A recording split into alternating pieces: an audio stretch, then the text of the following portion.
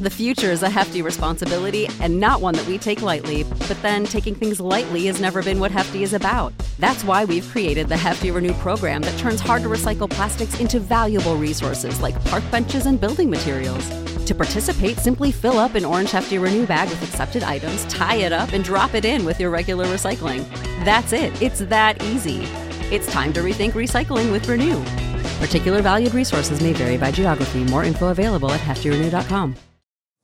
Hey everybody, my name is Jesse Collins, and I want to tell you all about my show, the Gentleman's Wrestling Podcast, here on the Voices of Wrestling Podcast Network. On the Gentleman's Wrestling Podcast, we do a thorough analysis on the biggest issues and trends within the pro wrestling industry. We talk a lot about pro wrestling media, we talk a lot about fan culture and wrestling's place within general pop culture, and we talk about the broader influences that are shaping the way we discuss and analyze the pro wrestling industry. We've had some of the brightest minds in the pro wrestling intelligentsia on the show, including WrestleNomics host Brandon Thurston, both Rich Craich and Joe Lanza from the Flagship Wrestling Podcast, Trevor Dame from the Through the Years podcast, and a whole lot more. This isn't a show for hot takes. It's not a show recapping the latest episode of television. This is a show focusing on the biggest topics in pro wrestling and doing a deep dive on the real stories behind the surface level analysis you might find elsewhere. The Gentleman's Wrestling Podcast is available wherever you get your podcasts, and we'd really appreciate it if you gave us a try. Thanks. This podcast is a member of the Voices of Wrestling Podcasting Network. Visit voicesofwrestling.com to hear the rest of our great podcasts, as well as show reviews, columns, opinions, and updates across the world of wrestling.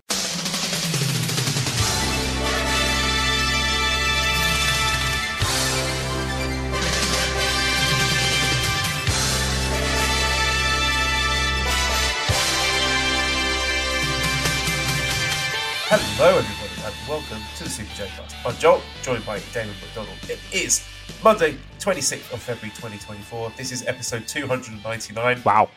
One away from the big 300, and we made it. We nearly had to shut it down. There's a few close calls there in that Naito Sapporo main event, but Naito came through and Super J Cast lives to broadcast another day. That's right. That's right. I could hear the people rooting from Sonata from my living room, just praying that he would win. Yep. Wow, 300, dude. How about that? Not bad. Not bad. How should we celebrate? What should we do for the big one? I don't know. I think we should. We just get complete. I was going to say I might just get completely hammered and just start shooting on. You want to do that? You want to do the drunk show? 300 episodes. We'll do the drunk show.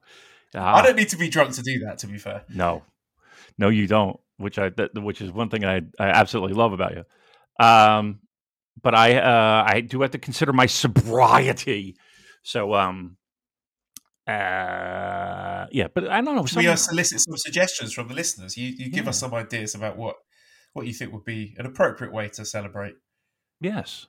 How about this? How about that we have them submit?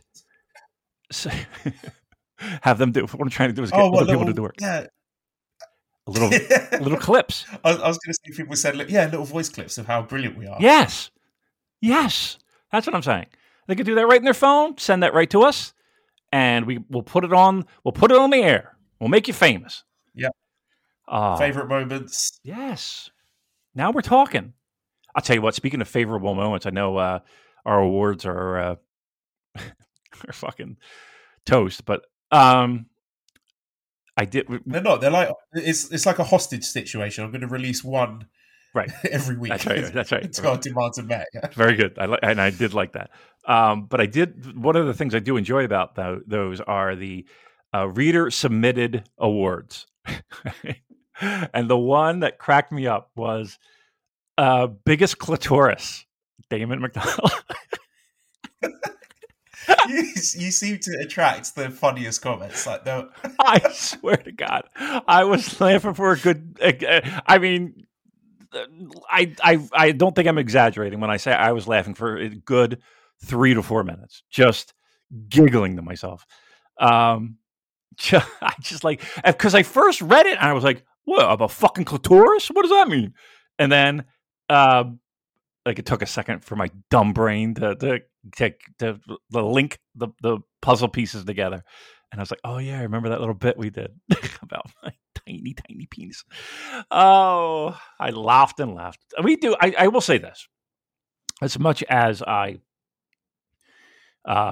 sometimes call our fan base rude names, they are funny fuckers. Oh, they do have a biting sense of humor. I will, and to me, that's a true sign of intelligence. A biting, quick, right hook, fucking just put you on your ass punchline, or just a little jab. Oh, so great!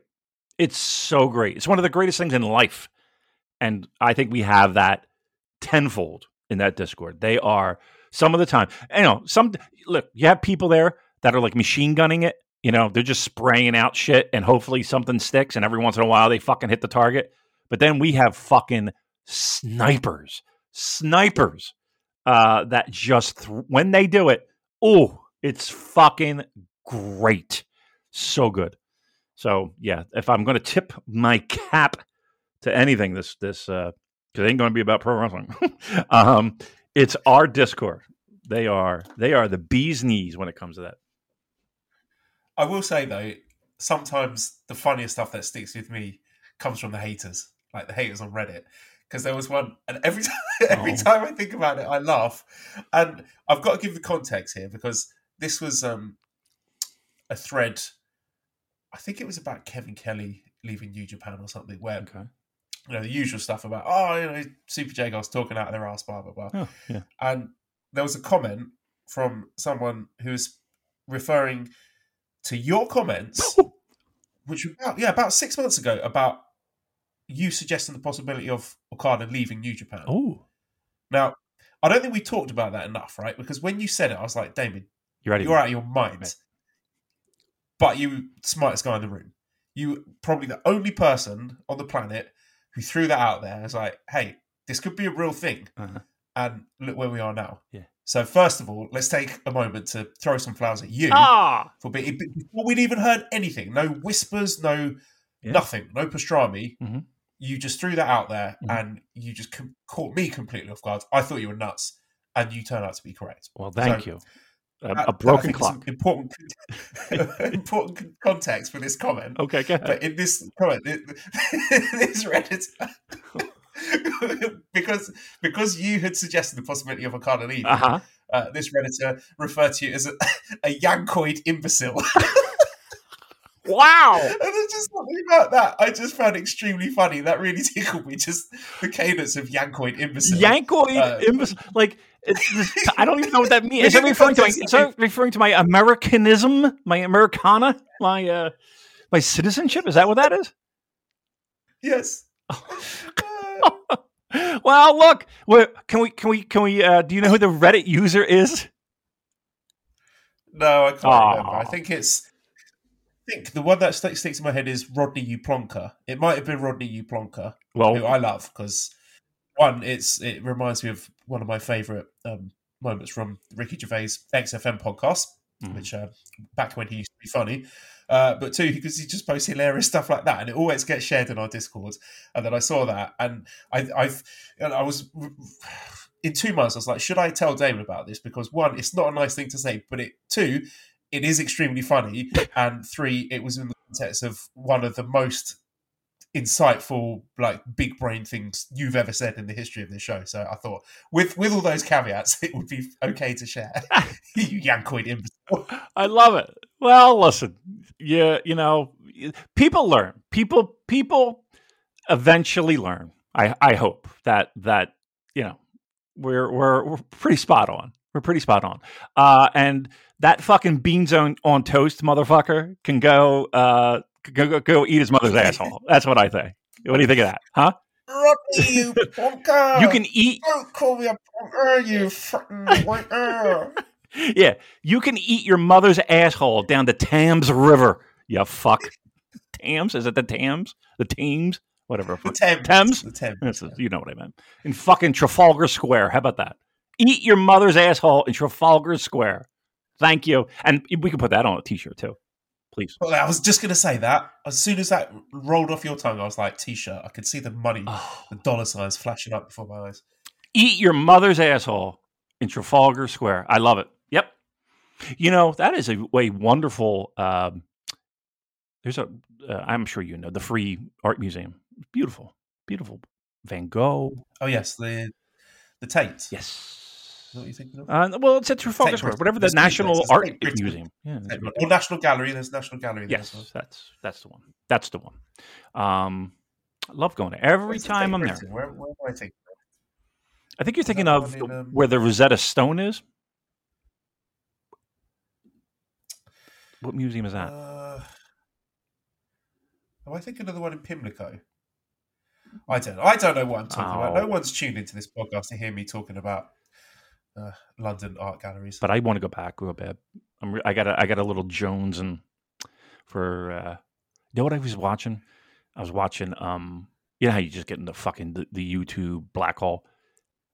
Just great you know, fry ups when it comes to the breakfasts and people looking for the best places in like London and the outskirts. Oh, I was like, yes, this is. I miss this. My house is the best place to get a fry up. Is that right? Okay. You know what my secret is? Well, I do the sausages in the oven on the wire rack, and I put the toast underneath it, so the drippings from the sausage catch the drippings. That's the good shit. Fuck yes, I love it. And I also what is it? The bacon buddies, buddies. Bacon butter, yeah. Oh, fucking good. You know who had a really good one? And people, there's a place on what's the place with all the Indian restaurants? Like the whole street. Brick Lane? Yes, correct. And they pretty much tackle you to go into their restaurants. There was a right around there. There's a place, and it was open at like 2:00 in the morning. I was like, oh, and, you know, you've been drinking all fucking night. Yeah, there were a lot of fucking drunk people in line. That's for sure. They were great. That was, oof, fuck yeah. All right. That's our London talk, brought to you by Verizon Wireless. Where do we want to go now?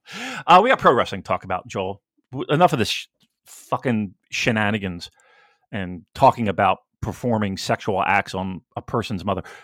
We have pro wrestling to talk about. We have specifically New Japan Pro Wrestling to talk about. So, Joel, why don't you, as we like to say, steer the ship? Where are we going first?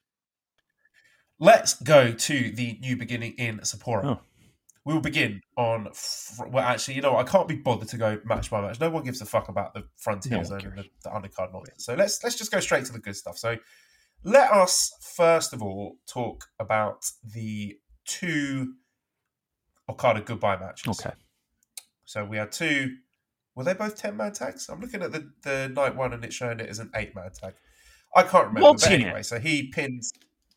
whatever it was, multi-man shenanigans. He pins Callum Newman twice. I mean, the matches were whatever. I did find it extremely funny at the end of the first match, right? When, 2 elements of this. First was Callum Newman, like, really trying to sell the Rainmaker. So he's, like, lying down in the ring after the match has finished and Akira's checking on him. And then Okada's just, like, staring at them like, get the fuck out of the ring. And he's got, you know, all his chaos buddies. He wants to do that thing where they're all sort of got arm in arm and sort of the spin in the middle of the ring. Do like sort of like, I don't know what you'd call that thing, a twirl of honor, a rotation of honor.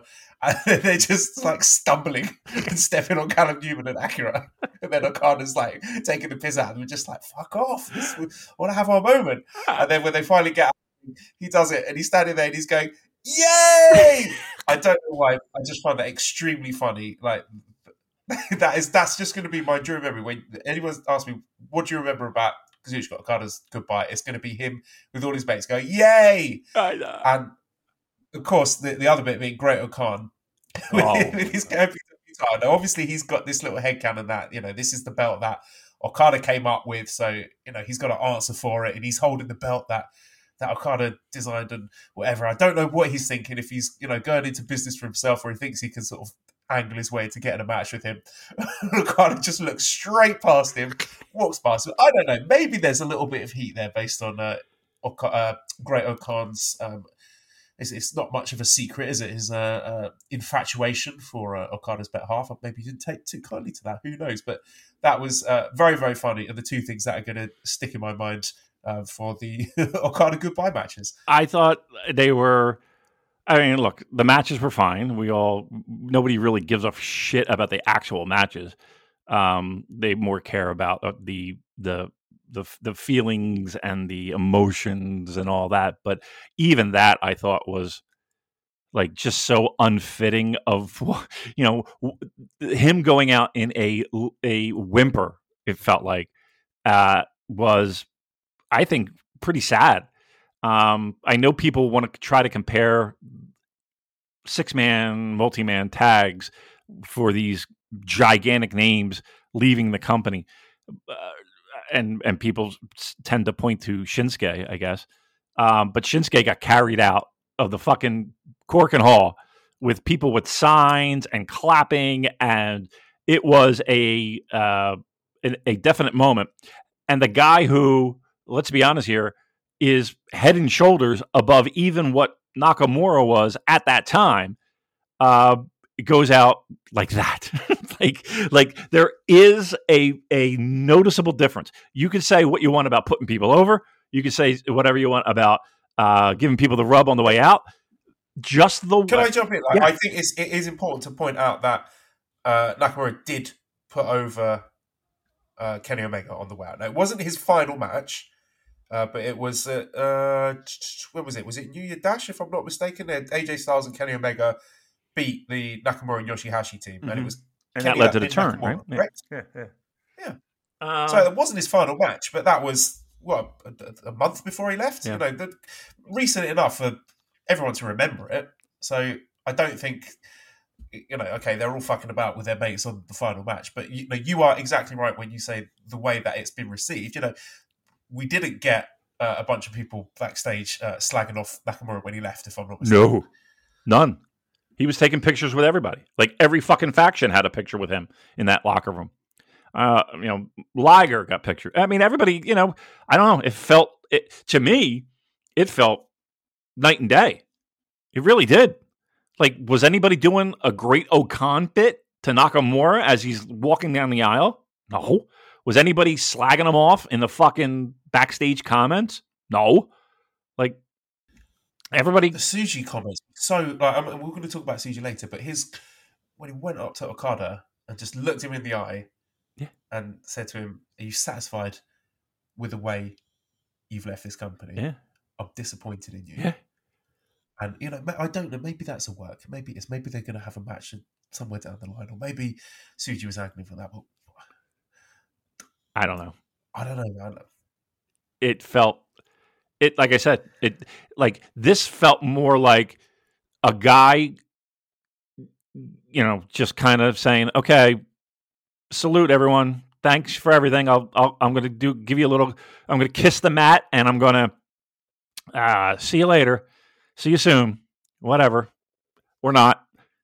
Nakamura was like maybe it was because he was the first of and he certainly wasn't the first to go to the fucking States, but he was like, I guess, the first time New Japan felt like it was producing someone who could be a guy that would be a worldwide phenom, like a worldwide thing, as opposed to cult status in the States, maybe even above cult status, and very popular in Japan. Like, it just felt like the first time, and it felt like this time it was, I don't know, it kind of felt like, well, we knew this was going to happen. I don't know. I maybe I'm wrong in that, maybe I can't fully put into words what it felt like, but it felt like, again, what was it? Second match, third match. And after it was done, it was just like, okay. I know he had a little moment with Naito, but which I should point out was edited out of the backstage comments and the highlights packages. Really? So if you go on the live VOD, like not the live VOD, but like the replay, the whole event, like the match and everything, it's still there. But backstage comments and the stuff on YouTube, nowhere to be found. Wow. Remember a few questions about this. Louis says, with Okada's final match in the record books for New Japan, it seems not everyone wanted to wish Okada well on his way out. From Suji's comments after his match and backstage to the look he got from Taichi after his match, is this how we want to remember Okada on his final night? And our good friend John Carroll says, is every wrestler under 35 telling Okada how much they hate the way he's leaving the company because it's actually no big deal and everyone loved it? Was it opposite day for 2 days maybe? Yeah, no, we're hysterical New Japan fans and everybody enjoyed it. It was great. It was cool. One thing you've got to understand about New Japan pro wrestling fans, David, is that we love it when guys leave and don't put everyone over on the way out. That's very thing. Good. It's cool. We love it. Yeah, it gets us boners, man. Look, I don't think anybody was like really thinking that he was going to be putting over any of the fucking young talent. Just if you listen to our show, you would know that. And at a certain point, you just become resigned to that fact, and you're just like, okay, great, but it is what it is. The takeaway I took away from these two shows was it felt much different.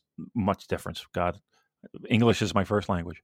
It felt much different than, again, the comparable would be Shinsuke Nakamura, and it felt like it was a night and day scenario.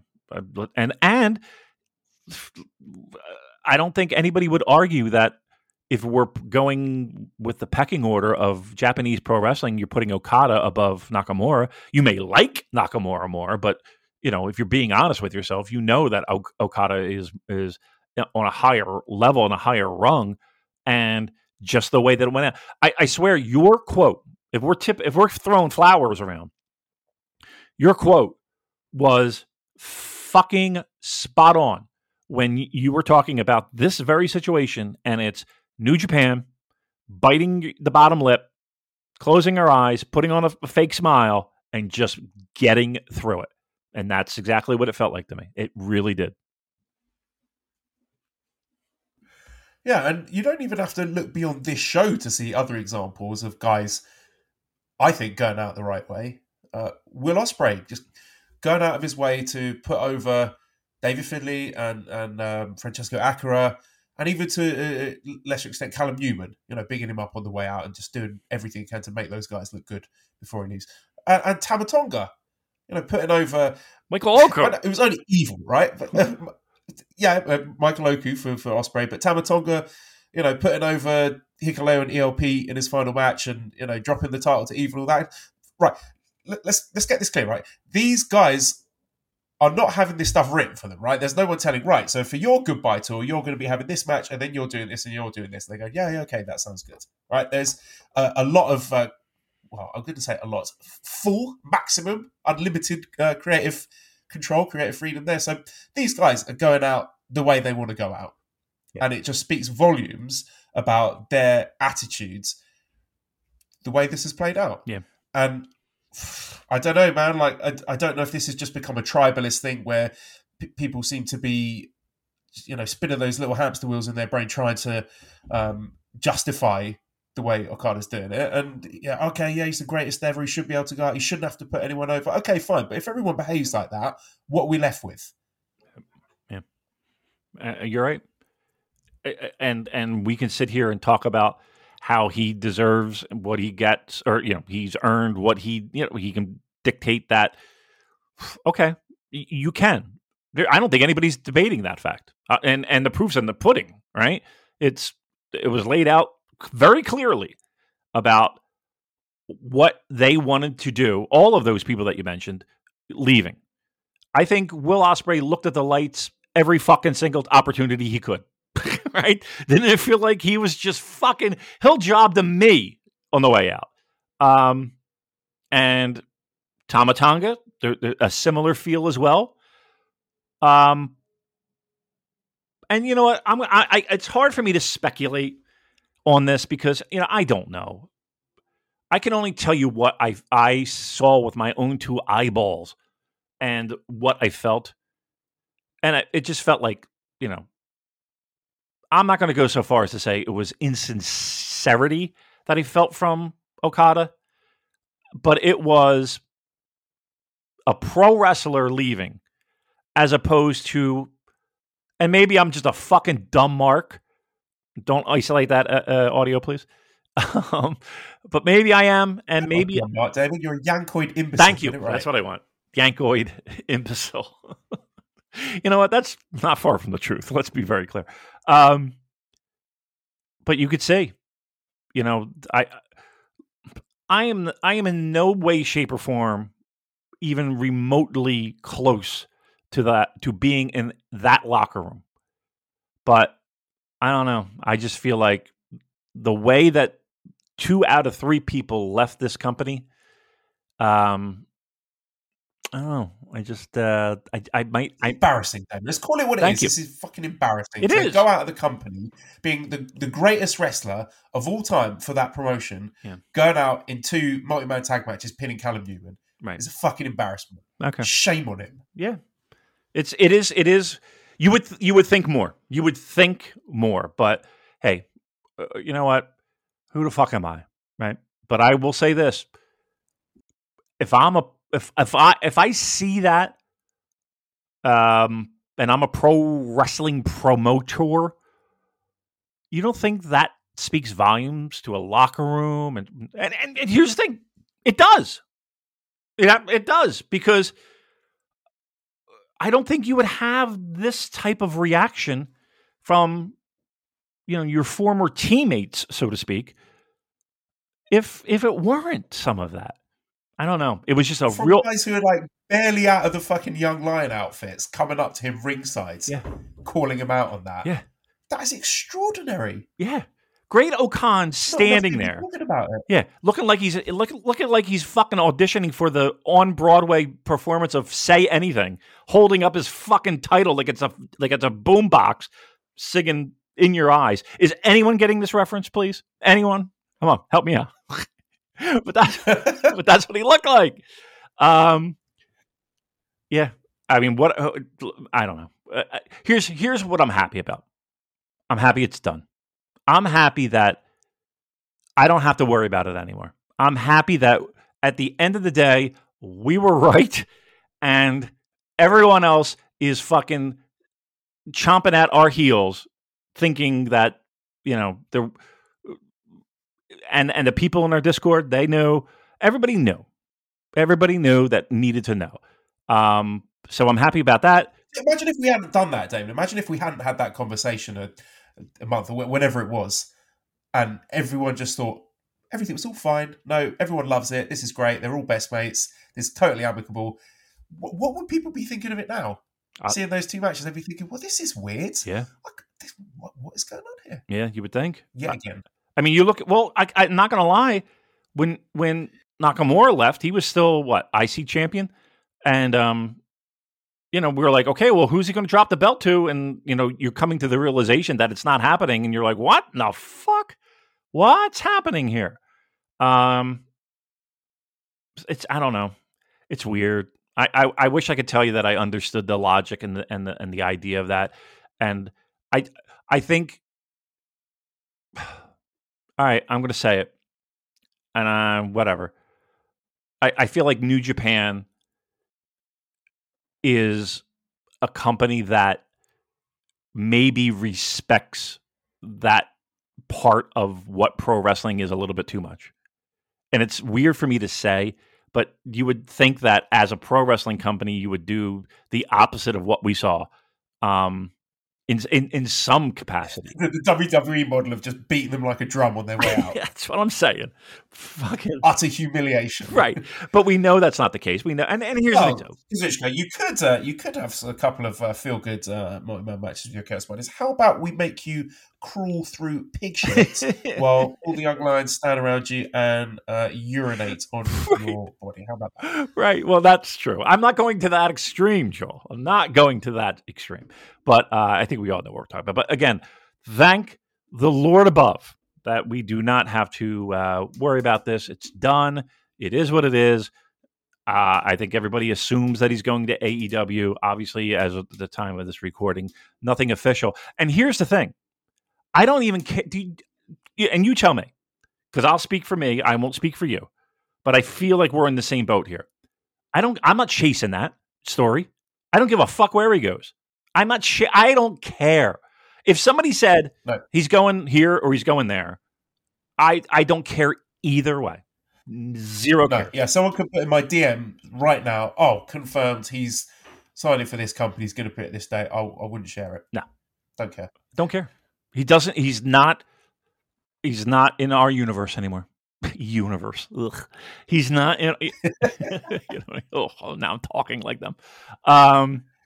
He's just not on our radar anymore. And it is what it is. I don't like losing the talent. I don't like losing the absolute fucking stud in the ring. And same thing for Will Ospreay. But I like the drama behind this and the everything about. I'm so happy it's done. And you know what? I feel like the people who listen to this are kind of in the same boat. They're kind of like, okay, it is what it is. Let's just fucking move on. Yeah, I'll also get on with it. Okay, fifth match was the IWGP Women's Championship match, where the champion Mayu Iwatani got in full successful defense against the challenger Mina Shirakawa, 12 minutes 28 seconds by a two-step dragon suplex.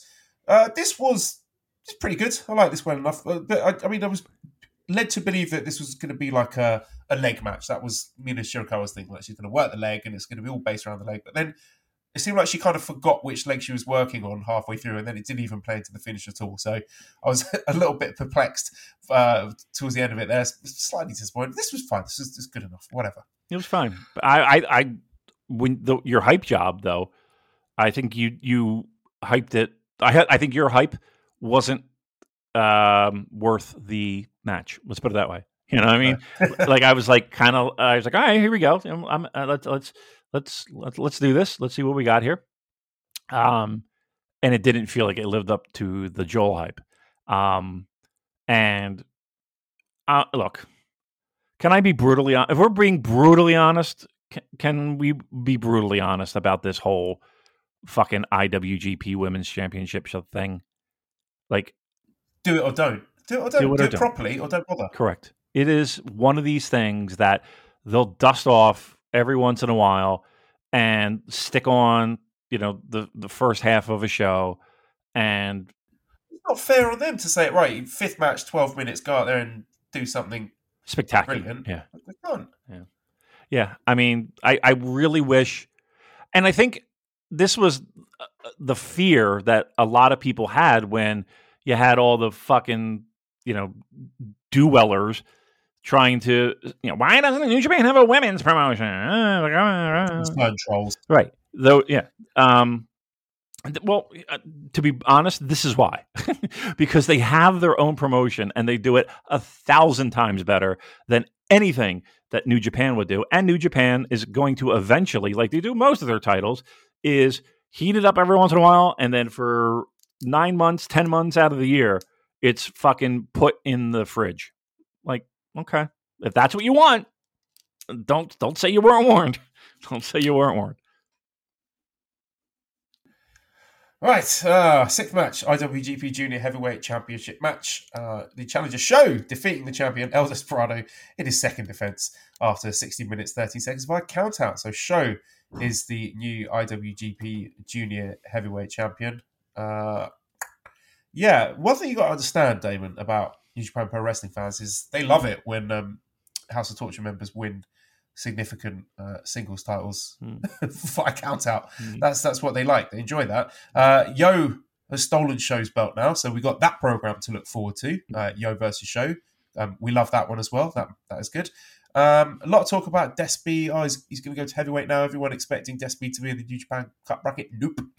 No, he's not. So, yeah. Any thoughts? Yeah. So it was right around this point in the show where I started to get a little perturbed, a little questioning my decision to sit and watch this show. The hiding under the ring, the count out, the title change, the stolen title. Boy, I don't know. Yeah, it's just it was these moments that made me understand how fucking bipolar this promotion is, and that was the best description I could give it. Just because I'm thinking, all right, this makes no sense to me. This is do people want this? Like, is this what is this what people want? I mean, everyone I know and everything that I saw, really did not want this or enjoy this, but yeah, they did it anyway. And I don't know. I'm not a big fan of devaluing a title like that. And I know that might be silly, but like what good is coming of this? Like, what's the long-term good that comes from this? You piss people off. You make people hand wave it. Uh, it's not even a clean pinfall. It's not even a pinfall, let alone a clean pinfall. It's just layer upon layer. It's like a 7-layer dip of shit.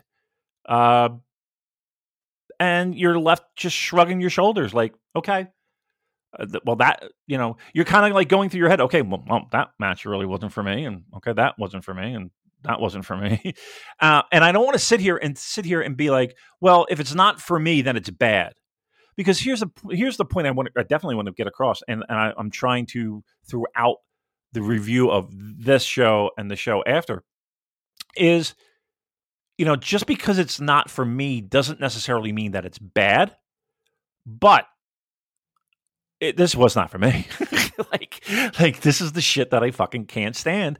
And they're doing it, and not only doing it, but it felt like these shows, they doubled down on it and tripled down on it.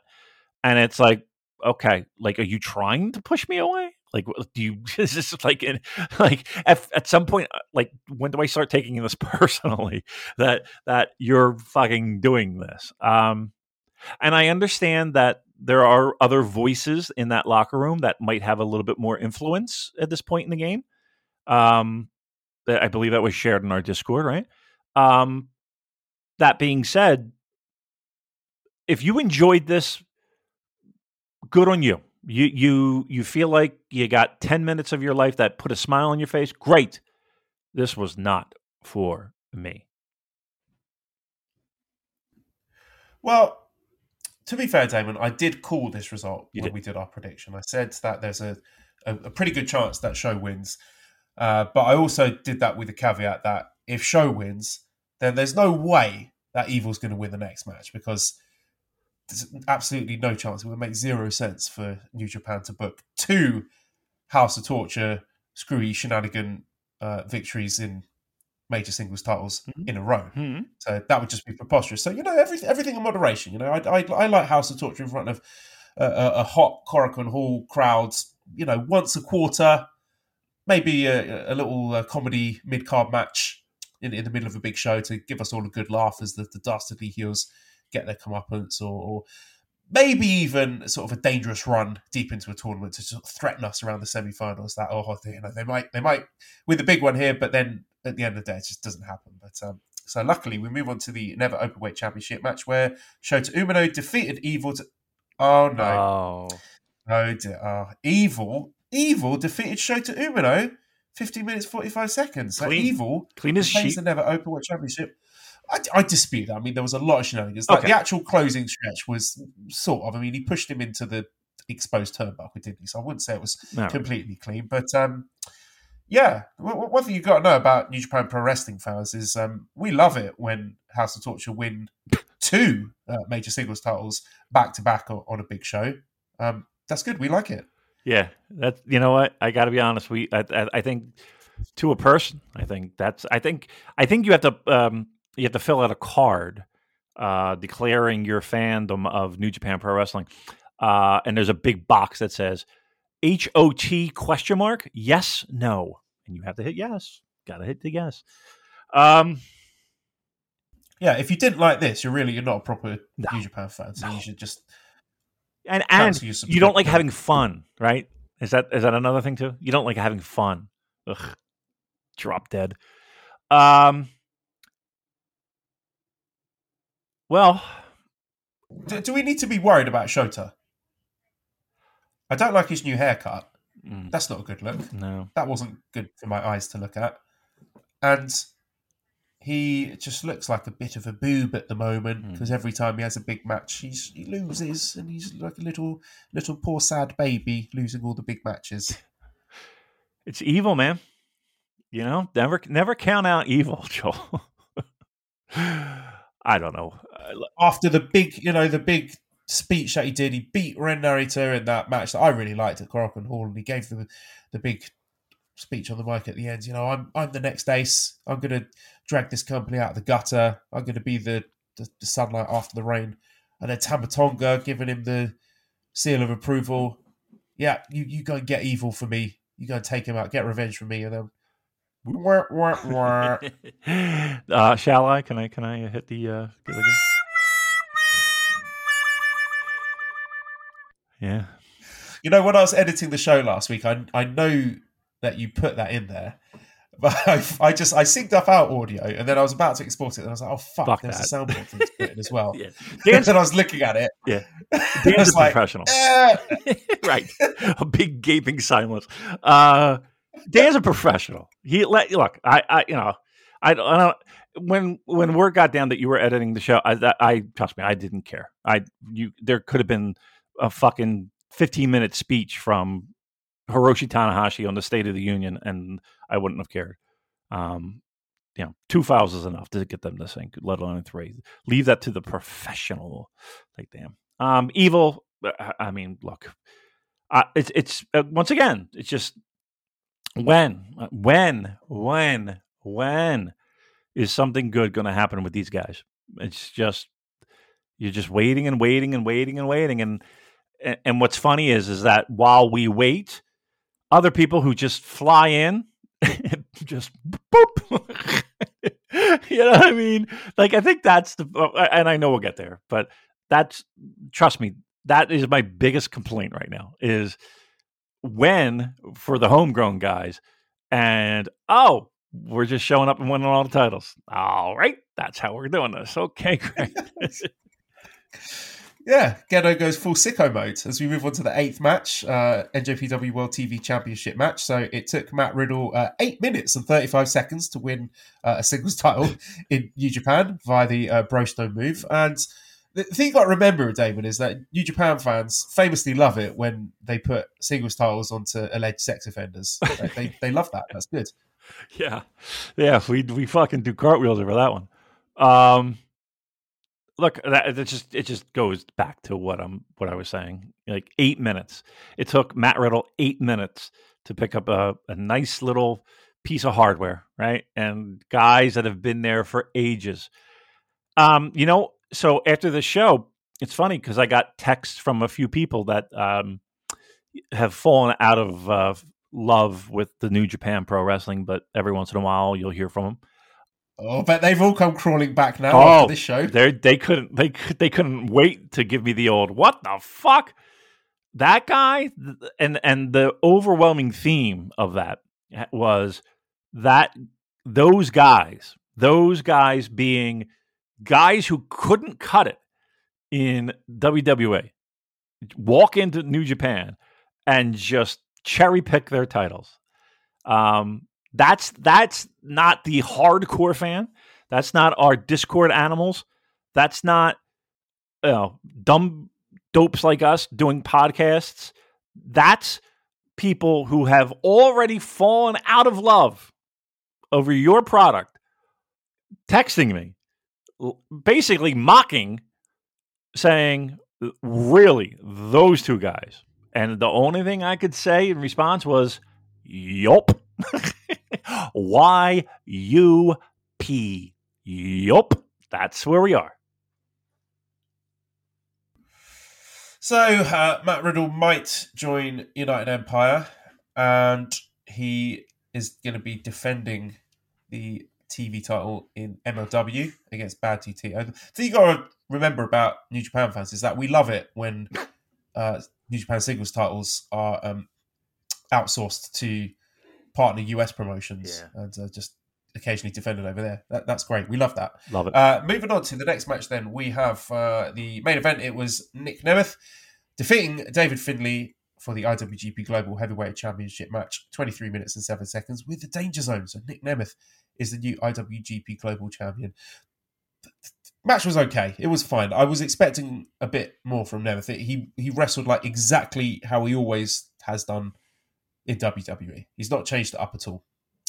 He was Dolph Ziggler out there, which maybe that was idiotic of me to think that. I don't know. I was thinking maybe with the shackles off of the WWE cookie cutter house style that he might do something a bit different.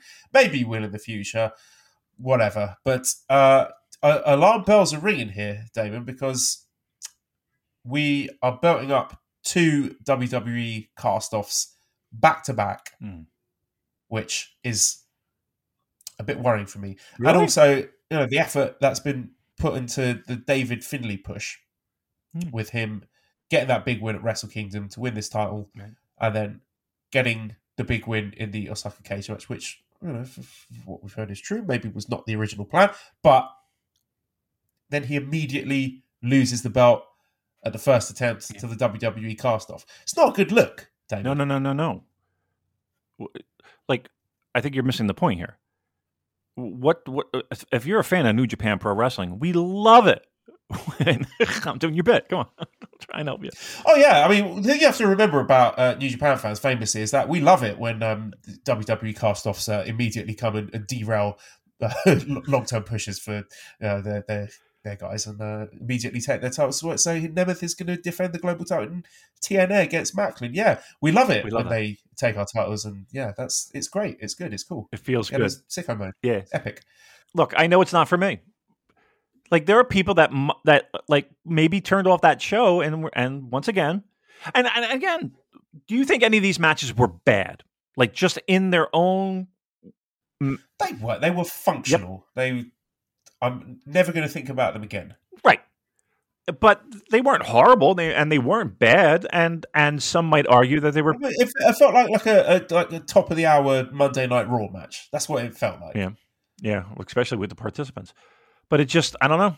Like, I turned off that show, and the takeaways were, one, well, it looks like our fucking talent and our rising stars could never win a title as quickly as those guys because they're stars, right? Those other guys, those guys are stars. And these guys on their home turf, boy, they have a lot of learning to do, Joel. They have a lot to learn. Okay. I wonder what the mindset is in a locker room when stuff like this happens. And I wonder what New Japan thinks is the end game to this. Like, do they think that these names holding these titles is going to help in any way, shape, or form?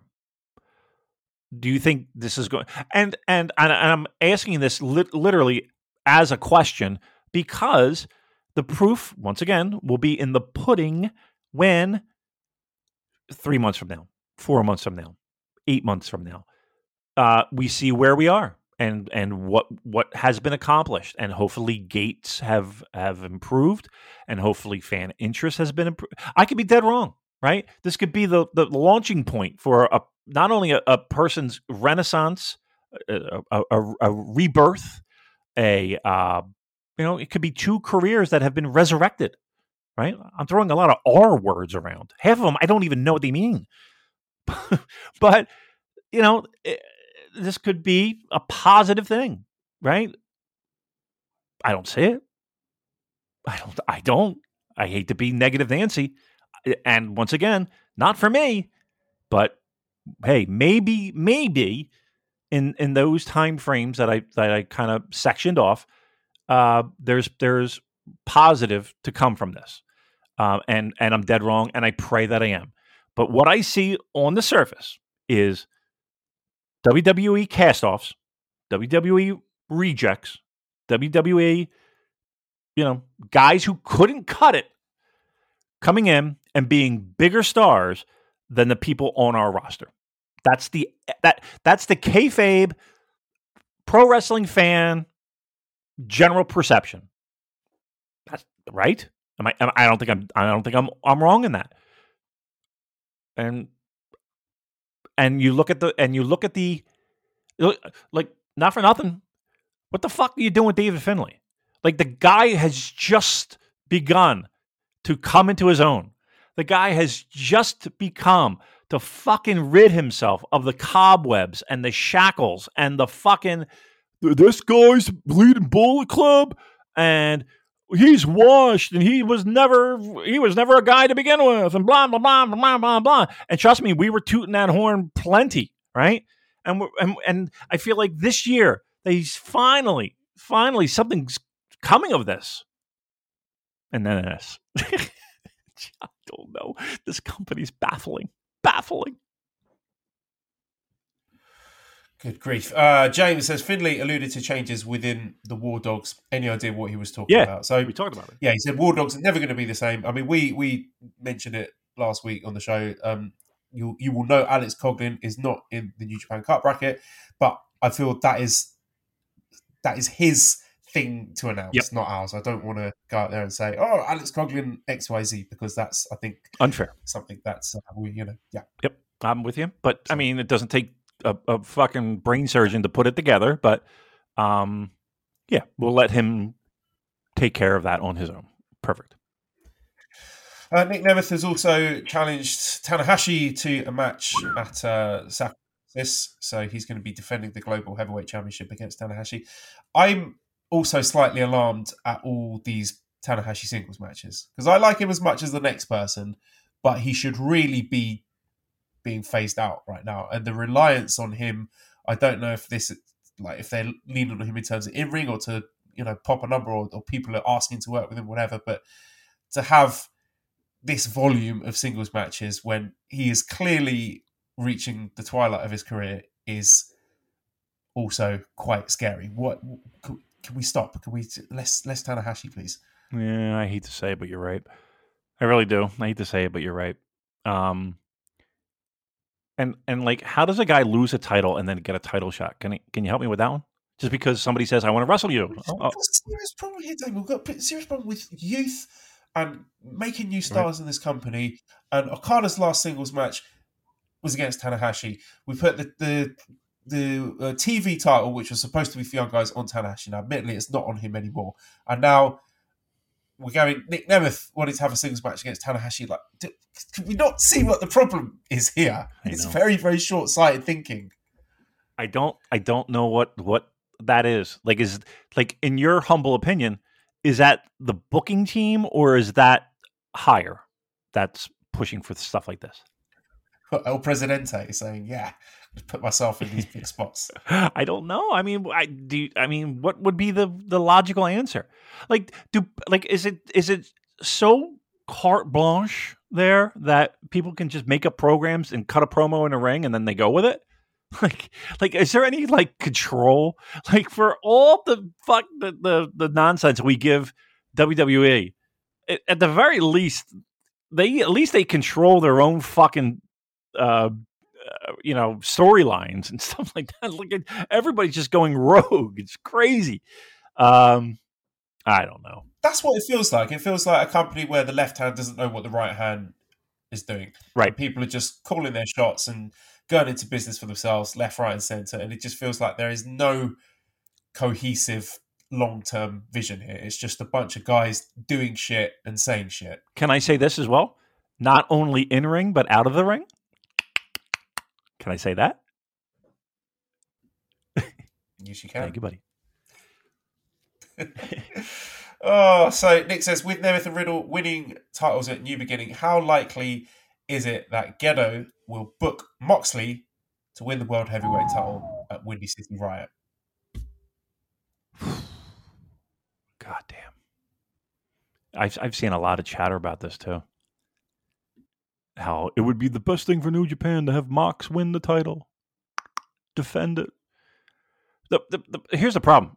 I don't have any faith that if he did win it, that they would do the thing that everybody wants them to do when it comes to Mox being your world heavyweight champion.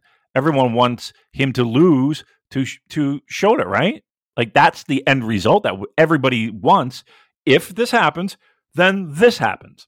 Well, there's absolutely no fucking guarantee that the second part of that equation is bound to happen. I don't have any faith in it.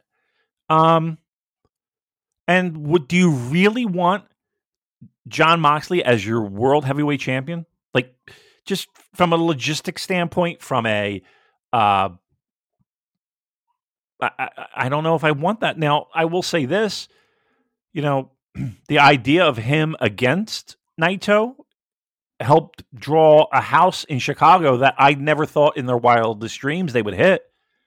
But if we're being honest, that helped a lot in that happening.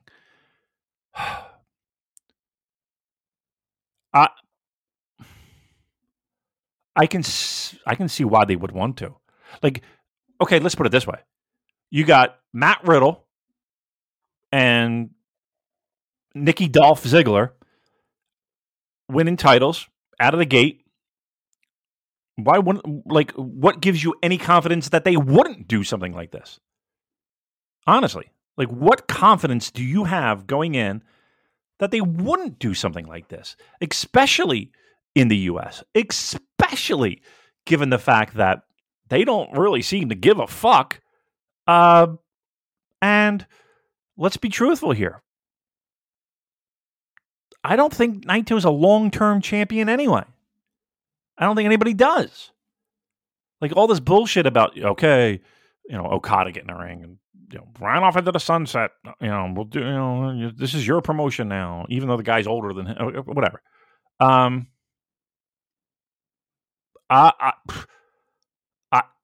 Do you think it's I think about the obligations that title carries when it comes to New Japan Pro Wrestling. Is that something that Jon Moxley would want to do? Do you think he would be okay with, not okay, but he would be like, okay, I'm fucking down with it. Do you think it's a temporary thing? Because the way that they're building up Shota now, it's not like this is going to happen in a month, right? We're talking at least, when do you do this? Do you do this at Wrestle Kingdom? It's going to take time. This is not going to be an overnight thing. But in the same breath, Joe, I don't have any confidence that they won't do this. None. You know how you go into these things and you're like, there's no fucking way they do that. I don't. Yeah, all bets are off at this point. We never say never after everything we've been through. Yeah, you got that right. I mean, all right, let's put it this way. What in your mind, what's a worse world champion? Jon Moxley or Evil? Oh, Christ. I would take Mox every day of the week. Yeah, I'd take Mox. Right. And then we'll figure it out. Right. We'll figure out the rest. But Okay. Look, can I throw one back at you? Yes. And I think I know what the answer will be. Mox or put it back on Sonata. Hoo-wee. Mox. Yeah. I mean, Sonata, for everyone trying and clutching at straws to fucking tell me how great he is. Save it. Yeah. Save it. Yeah. Save it. Yeah. Seriously. I will. Mox fucking every day and twice on Sunday.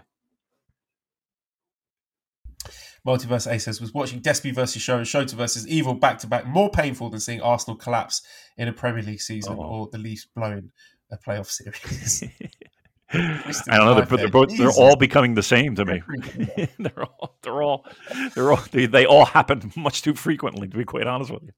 Well, we haven't collapsed yet. We're doing quite well at the moment, except in Champions League. I forgot how different the European games are because we played against. This is our first Champions League knockout game for 15 years or something, and played against Porto away, Portuguese team. And just the second you just brush past them, they're just hitting the deck like a sack of potatoes, rolling around in agony, and you cannot play any football and it was just infuriating to watch. So yeah, a lot of similarities with this New Japan Pro Wrestling show. So anyway, I'm going to move on to the second night, which was Saturday, February 24th, in also the Hokkaido Prefecture Sports Center.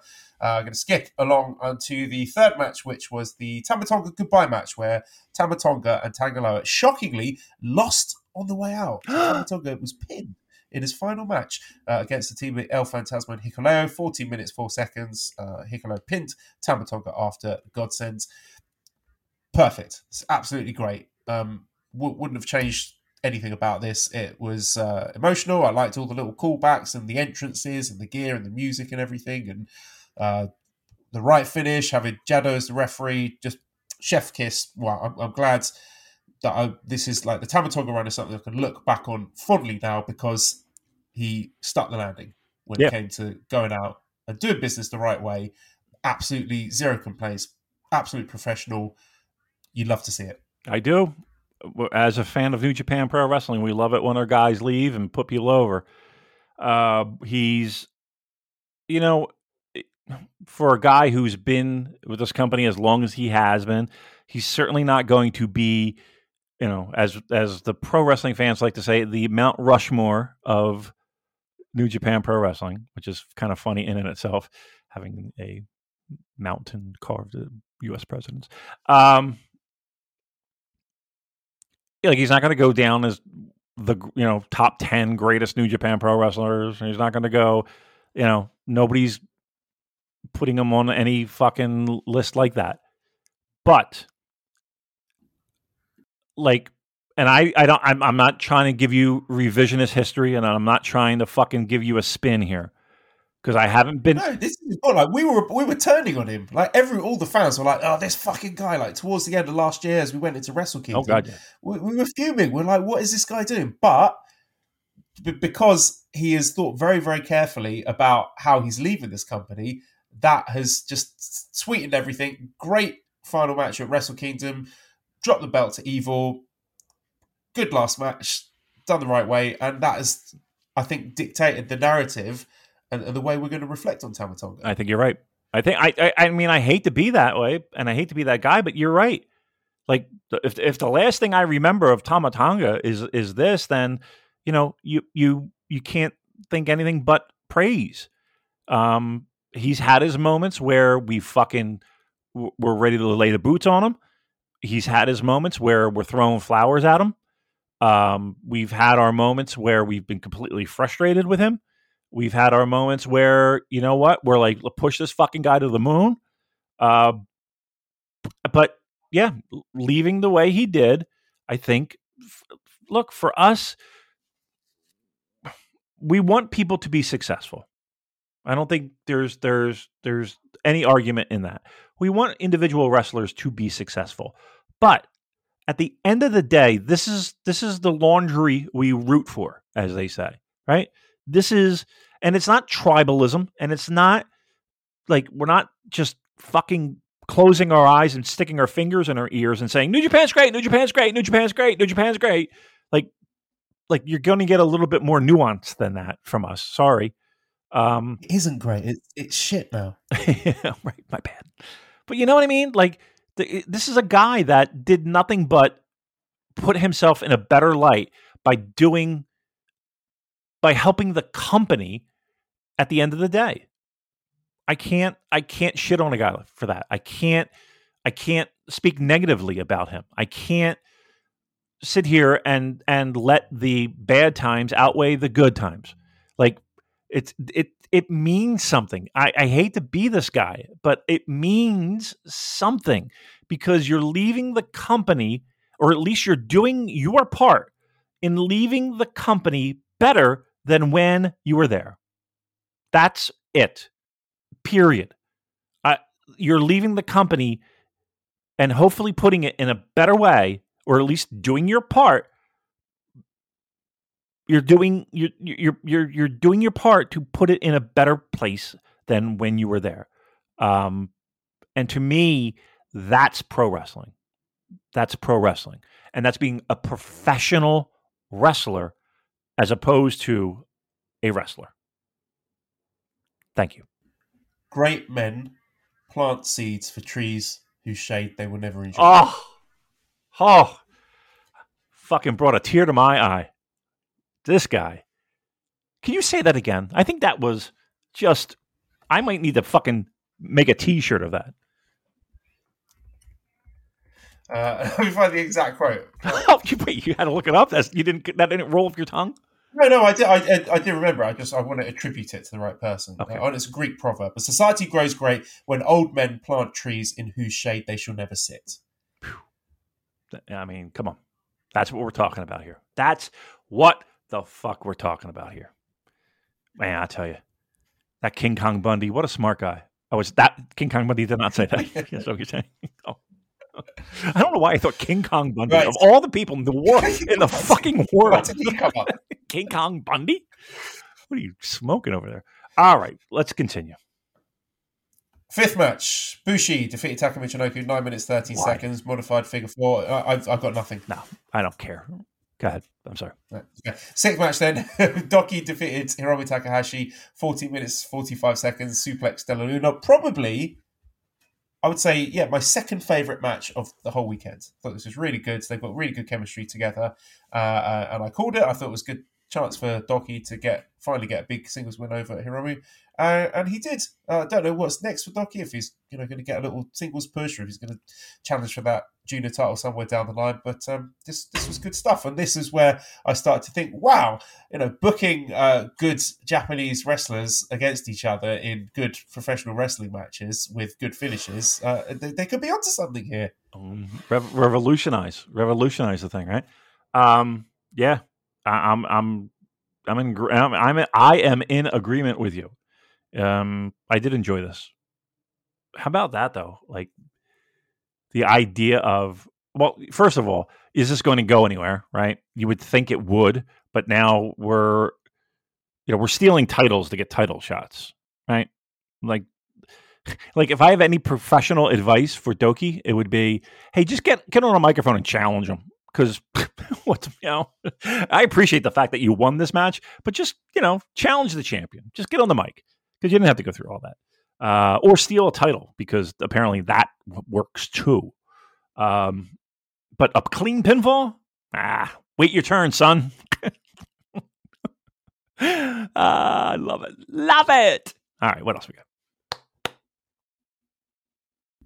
Manny's having a coughing fit behind me, so I apologise for that. Seventh match is Taichi, hey, Holy Emperor, defeating Shingo Takagi in 17 minutes, 28 seconds with dangerous backdrop. This was my favourite match of the weekend. Again, good wrestlers, good matches, good finishes. Well done. More of this, please. Yum, yum, yum, yum, yum. I'll gobble it up. Really good stuff. Now, I will say one negative thing about this match. Probably should have been the main event because the Sapporo crowd, they love themselves a bit of Taichi. And I think the aftermath of this, I think it was quite difficult for other people to get reactions as loud. The show peaked here, basically, in a dramatic sense, because, they got really good chemistry together. The very amusing backstage bit afterwards where Taichi said that Shingo didn't have to delete his YouTube channel after all because he felt bad for all his fans. Aww. And they were talking about he's invited Shingo to come on his YouTube channel and play some games together, and they were talking about going to the sauna. It got a bit confusing and a bit homoerotic, and that's a plus for me. So well done to both men. Bravo. This was the match of the weekend, right? Or at least the two shows. It's amazing because if we turn, I don't want to sit here and fucking be the nostalgia guy, but remember when, a couple years ago, this would be in the middle of the show, and it would be a great match, but you knew that there would be stuff that would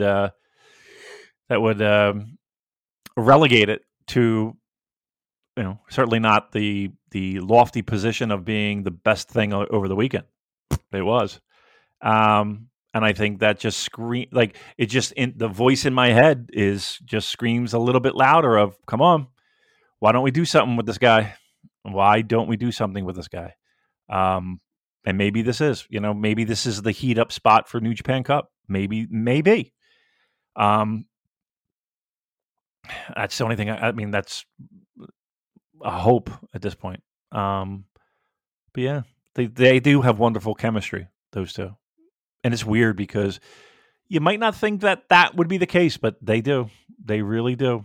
And look, they have two studs. They at least have two studs that can, when they get the shoulder tap, can deliver great stuff. Look, we could sit here and try and blow smoke up people's asses and sit here and be like, wow, the talent, well, yeah, they got plenty of talent on the roster. Okay, we took some pretty big fucking hits when it comes to talent. We still got these two guys, and I think we need to lean on them heavily. Eighth match was the hair versus hair match where Yota Tsuji defeated Yuya Uemura at 28 minutes, 20 seconds via Gene Blaster. So I felt that the crowd struggled to get into this one because they sort of come down from the high of Taichi winning that really good match. And it wasn't dynamic enough to win the back. So they were struggling against that. Okay. I think maybe with retrospect, with hindsight, they might have rearranged the order. I thought the match was good. I liked it.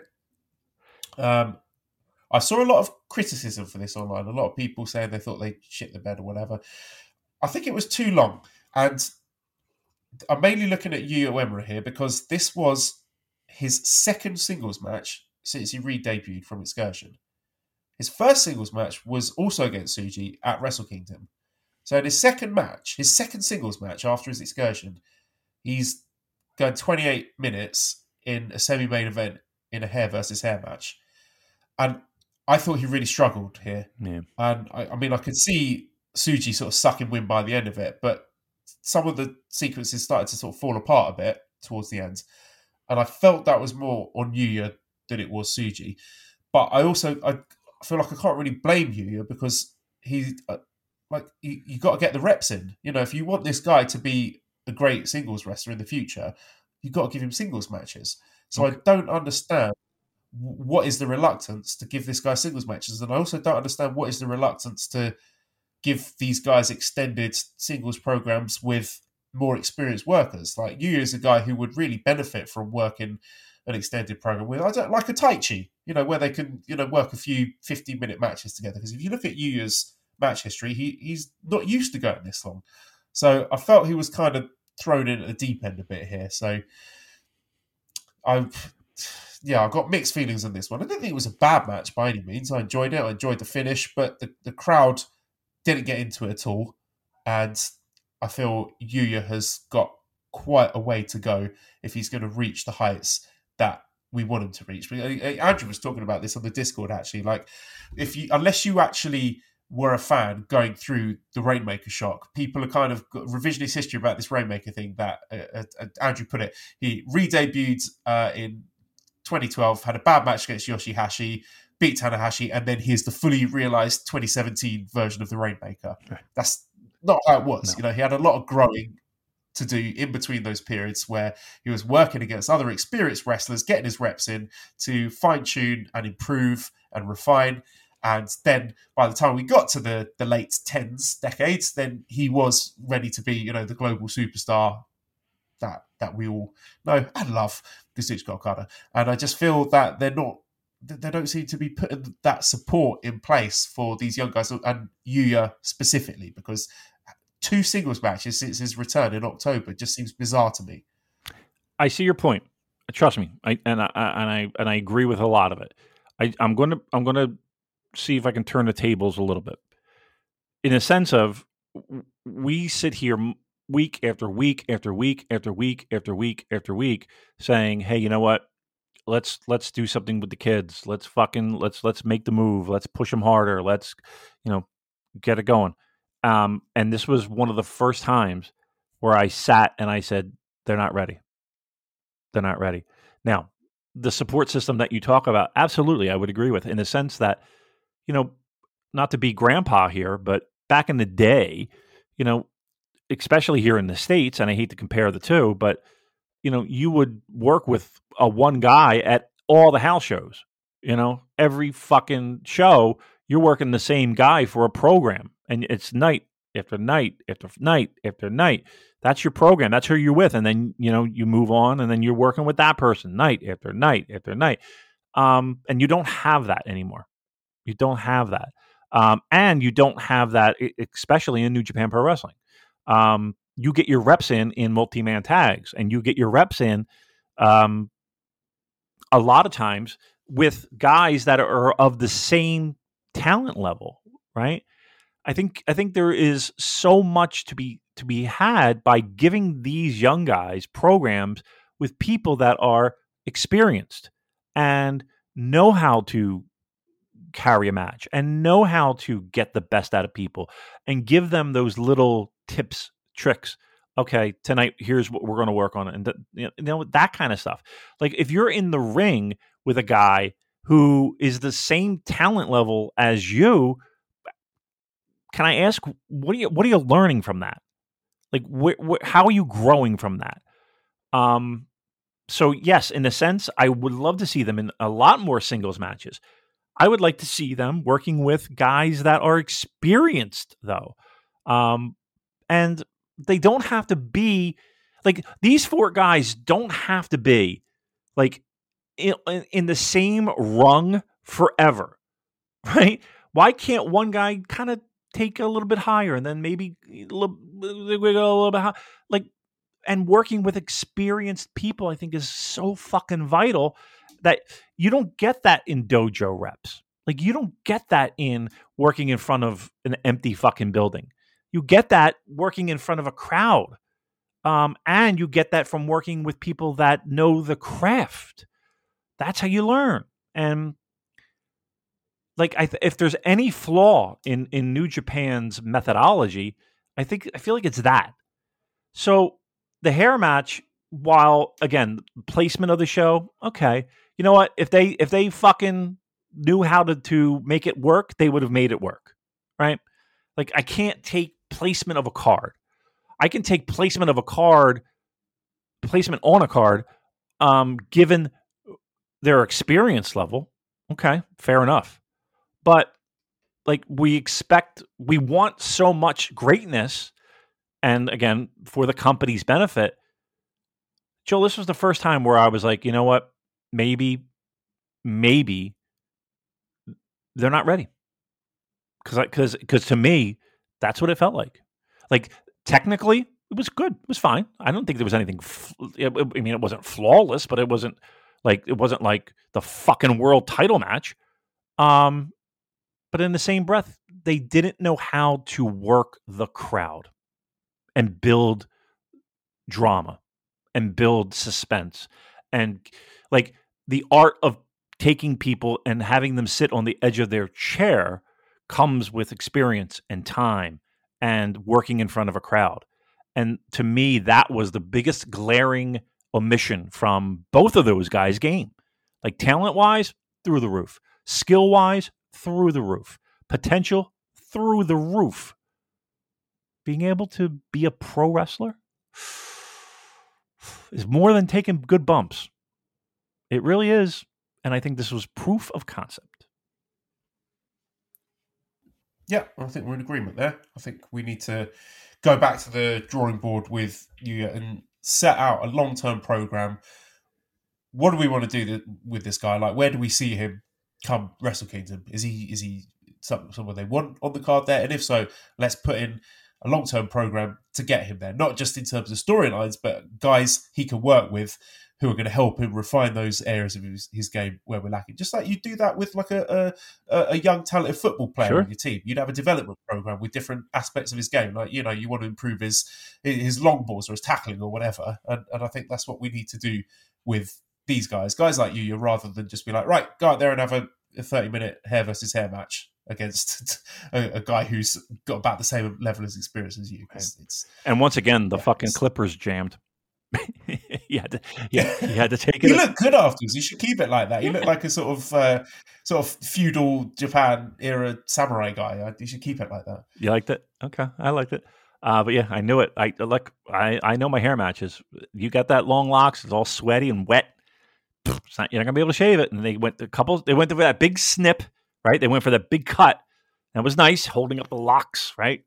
And then they went to the shaver, and I was like, "Oh, here we go. It's not cut short enough." And well, until he grabbed it, and he did it himself. He looked like tried to give himself the old Road Warrior Hawk look.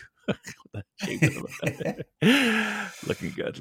All right, so that'll come with time, but yeah, this was a moment where I was like, oh, okay, maybe I should take a step back and let these guys develop. Ninth match, main event IWGP World Heavyweight Championship match. Champion Tetsuya Naito with his first successful defense against the challenger Sanada, 24 minutes 5 seconds by inside cradle. So Naito retains his IWGP World Heavyweight Championship. Yeah. This was good up to a point.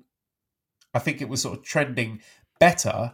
I was enjoying it more than the Wrestle Kingdom match, but then just completely went off a cliff towards the end. And I don't know what happened. I'm not comfortable attributing the blame squarely at one of them. But okay, this is what I observed was a sequence where I think Sanada was supposed to reverse or counter a Destino attempt, but he just bumped for it anyway. And then Naito was like, fuck, you weren't supposed to do that. And then they were just sort of lying on top of each other for quite a while, trying to get the match back on track.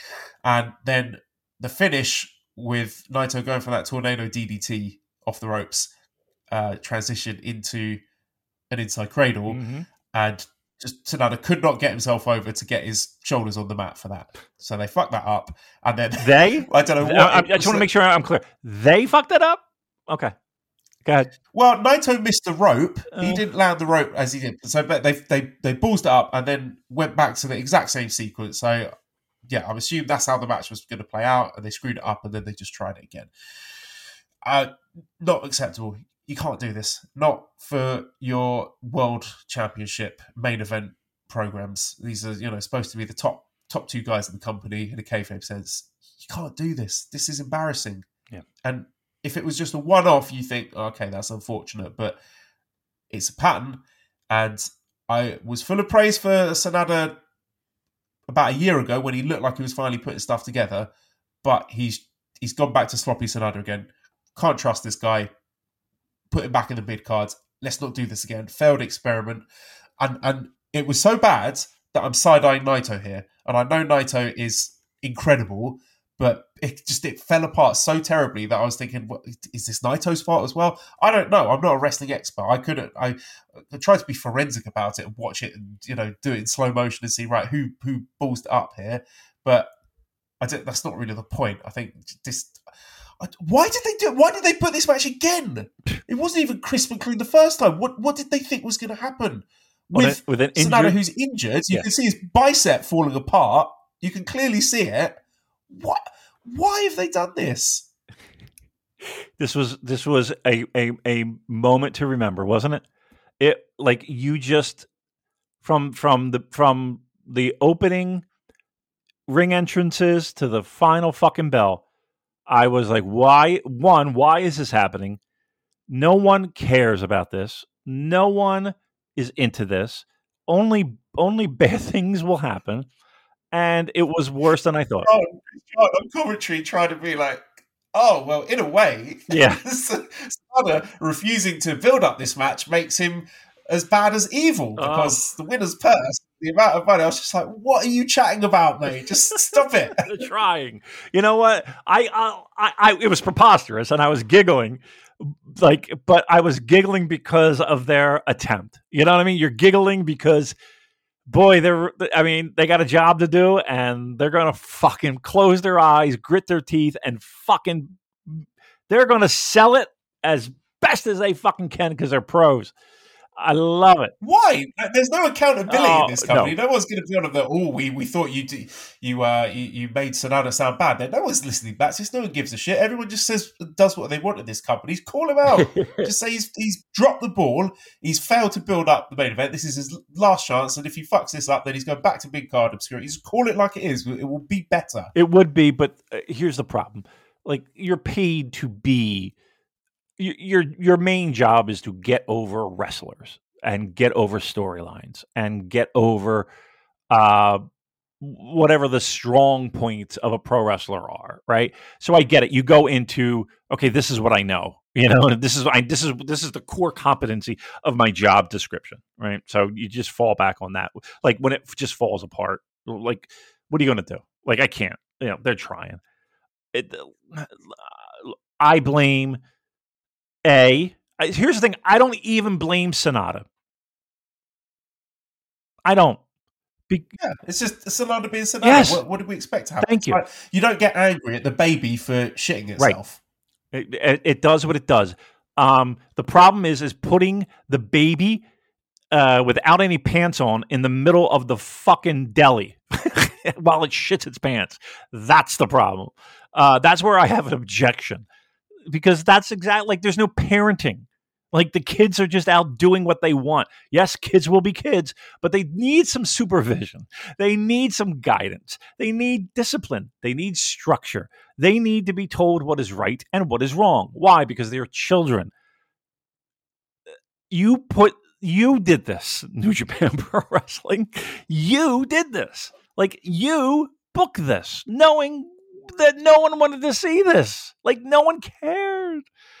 And you roll the dice as much as people want to tell me how great of a pro wrestler he is and how fucking, he's the bee's knees. Like, no, he's not. He's not. Like, we hold our breaths, collective breaths, right? We wanted him to be good. We want him to be good. I would cut off a finger. Gave him the benefit of the doubt. Yeah. Yes. We want him to be good. He's got what a look he's got too. What a handsome guy, sharp dresser, a body. Like, he's not fucking Chase Owens. Sorry, Chase, but he's not Chase Owens. Like, it's like he's got that. He's just fucking like this, and not. He's working at best 80% at this point, right? Like, it's just mind-boggling. This is a company that has absolutely no problem switching up a card to fucking make sure Okada gets what he wants. But you can't fucking say, okay, you know what? This guy's hurt, and we're going to pivot to something else.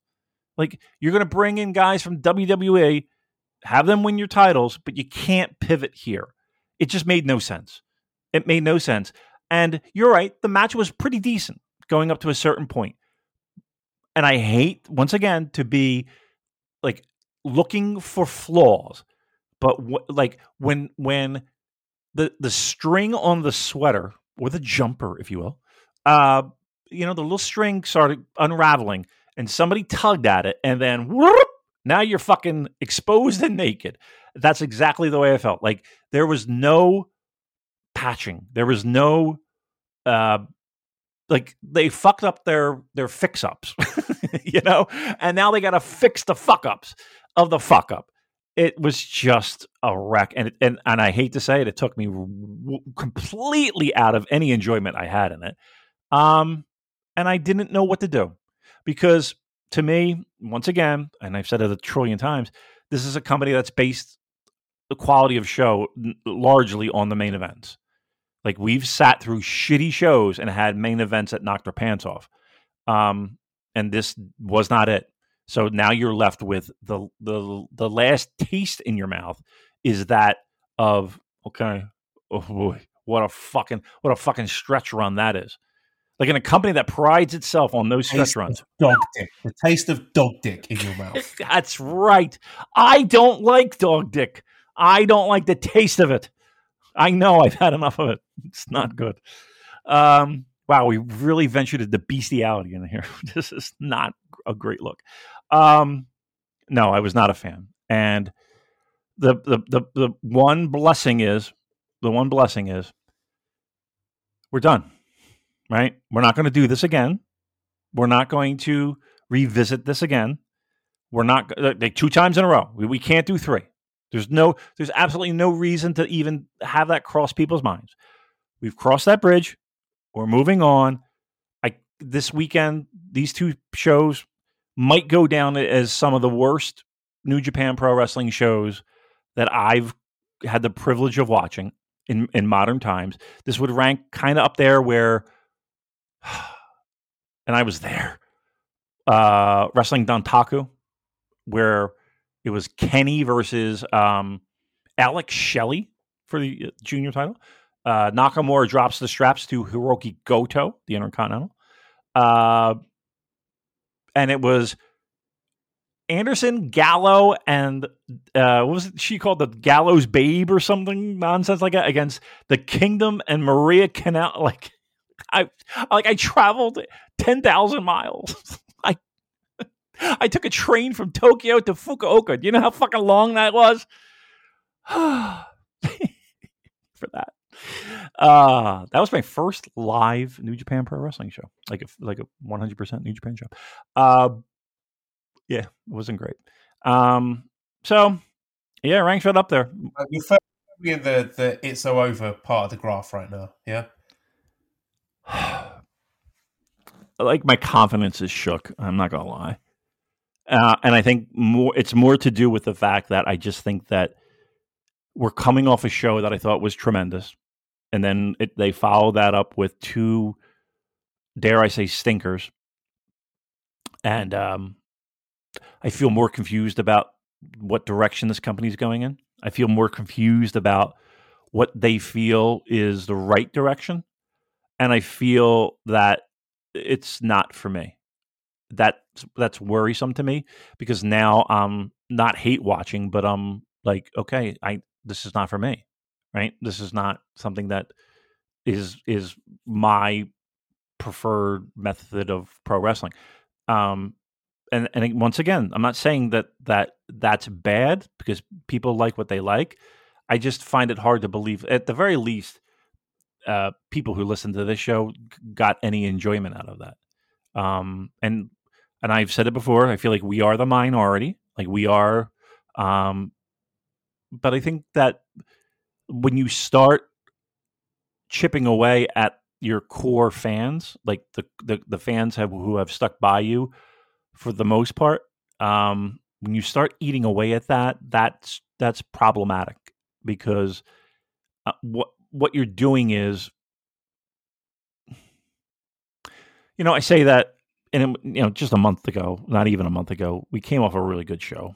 So I don't know, like it's just confusing. It's just a fucking split personality promotion at this point, and I can't get a handle on it.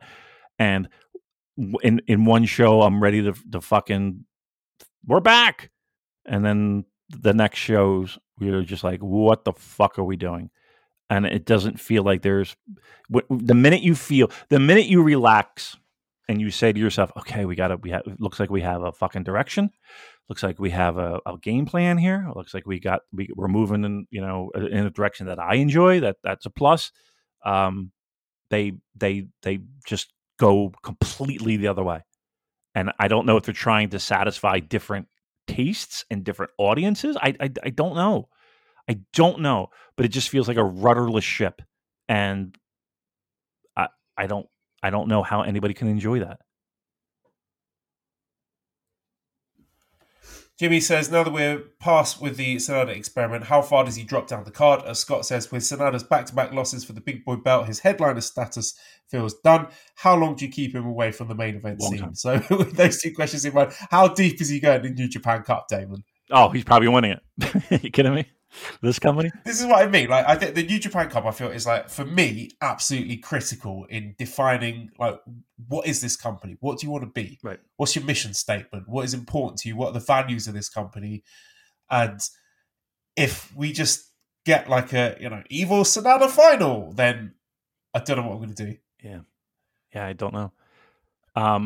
Yeah, there are certain flag posts, goal posts, flag posts, that in a New Japan calendar year that, you kind of like, okay, here's where we are at this quarter, and here's where we are at this quarter, and here's where we are this quarter, and then it's Wrestle Kingdom season. It's important. It really is.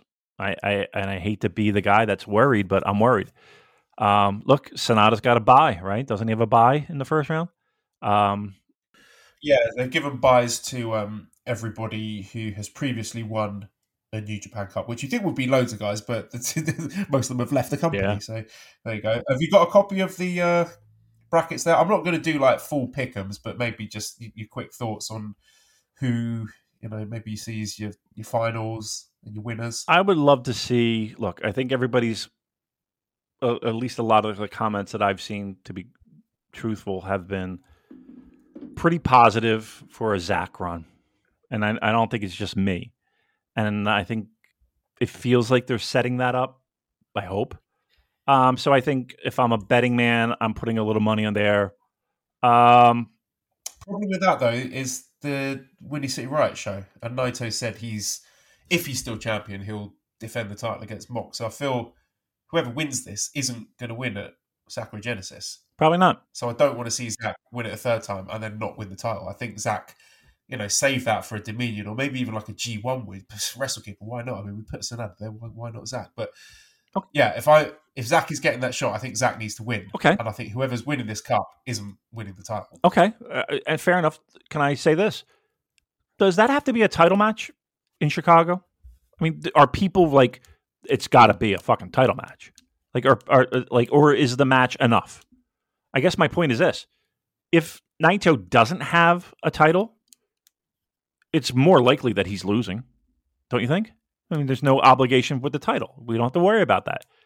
So I feel like that's a stronger case for Zach. Don't you?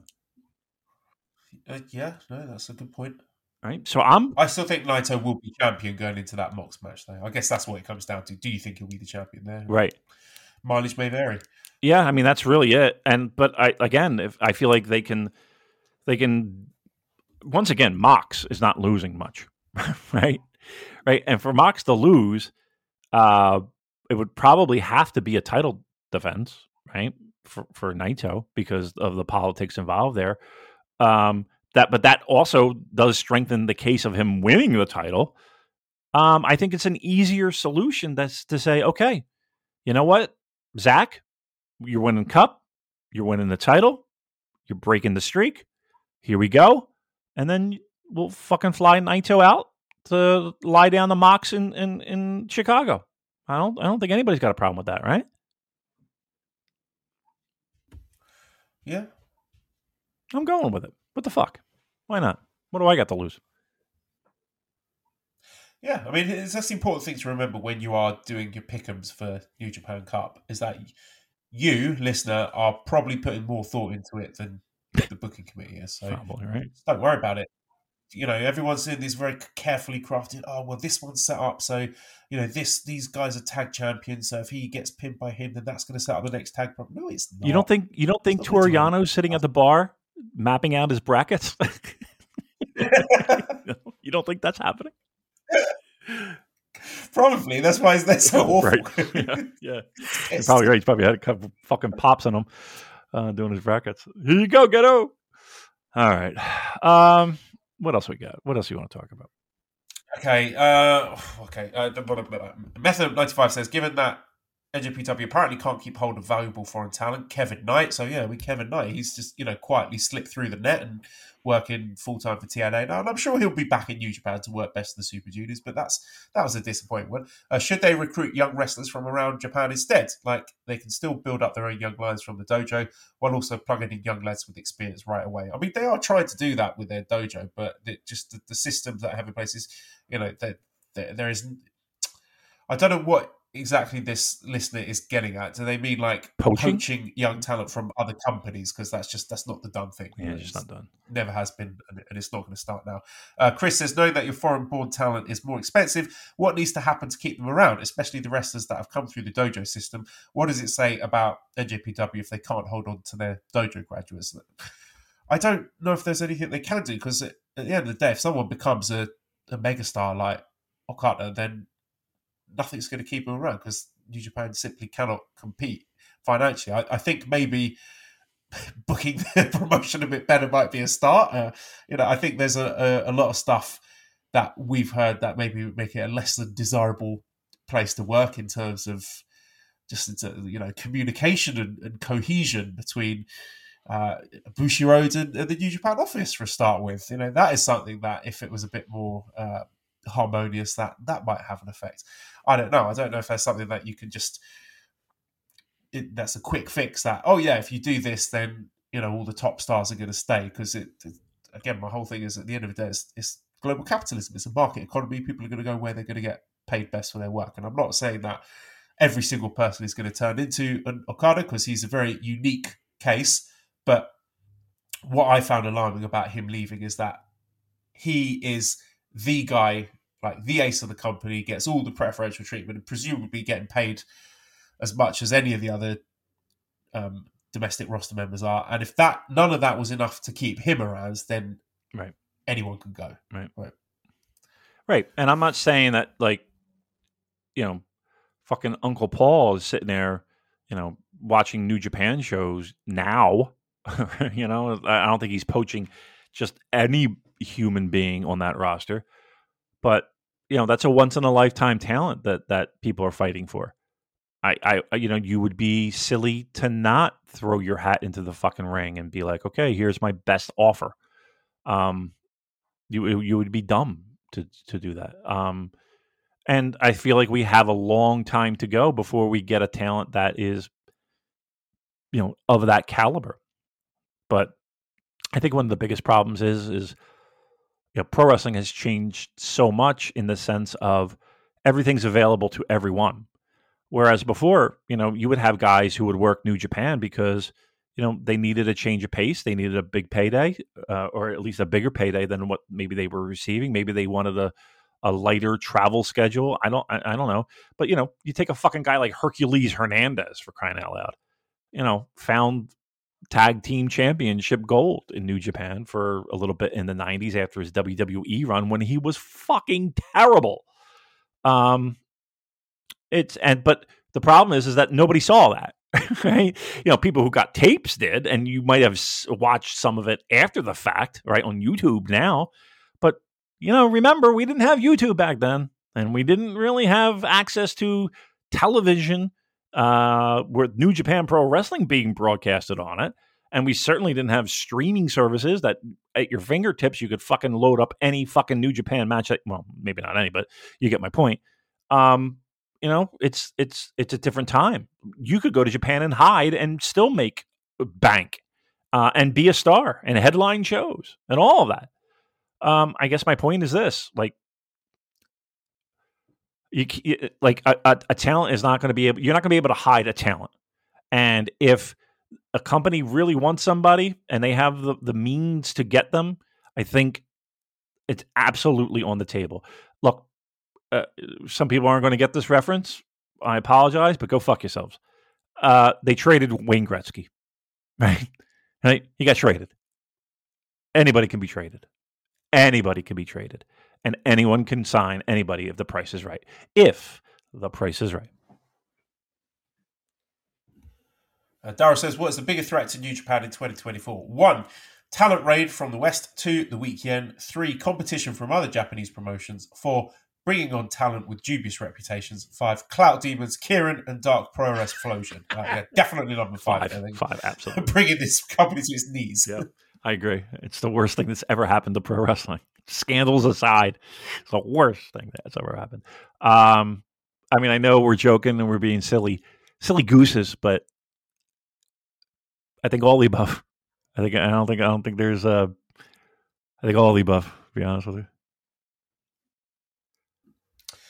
Well, we do have questions about the anniversary show, but I think if we record around this time next week, we will be able to give it a full preview. I'm just going to read the card to you, right? So this is coming up next Wednesday, March the 6th, in Ode City General Gymnasium. We've got Honma Atangaloa against Great O'Connor, Jeff Cobb. El Phantasmo Hikuleo against Mikey Nichols and Zack Sabre Jr. That's not bad. Despy. Oh, by the way, I forgot to mention Despy says that Strong Style is officially done. So we've got Despy, Tomohiro Ishii, Hiroki Goto, and Hiroshi Tanahashi against Bushi, Hiromu, Tsuji, and Shingo. Okay. That on paper it sounds great. We have, fourth match, Callum Newman, Francesco Akira, TJP against Gedo, Gabe Kidd, and David Finlay. Okay. Listen, we know who's lying down, but and somebody's got to, but okay, that should be pretty good. Fifth match, Doki, Yuya, Taichi, Sanada against Dittogo, Kanemaru, Ren, and Evil. I think we all know what's going to happen here. Your mileage may vary. Right? Okay, business end of the cards. We have the sixth match, New Japan Cup first round. Toriano against Yujiro Takahashi. God damn.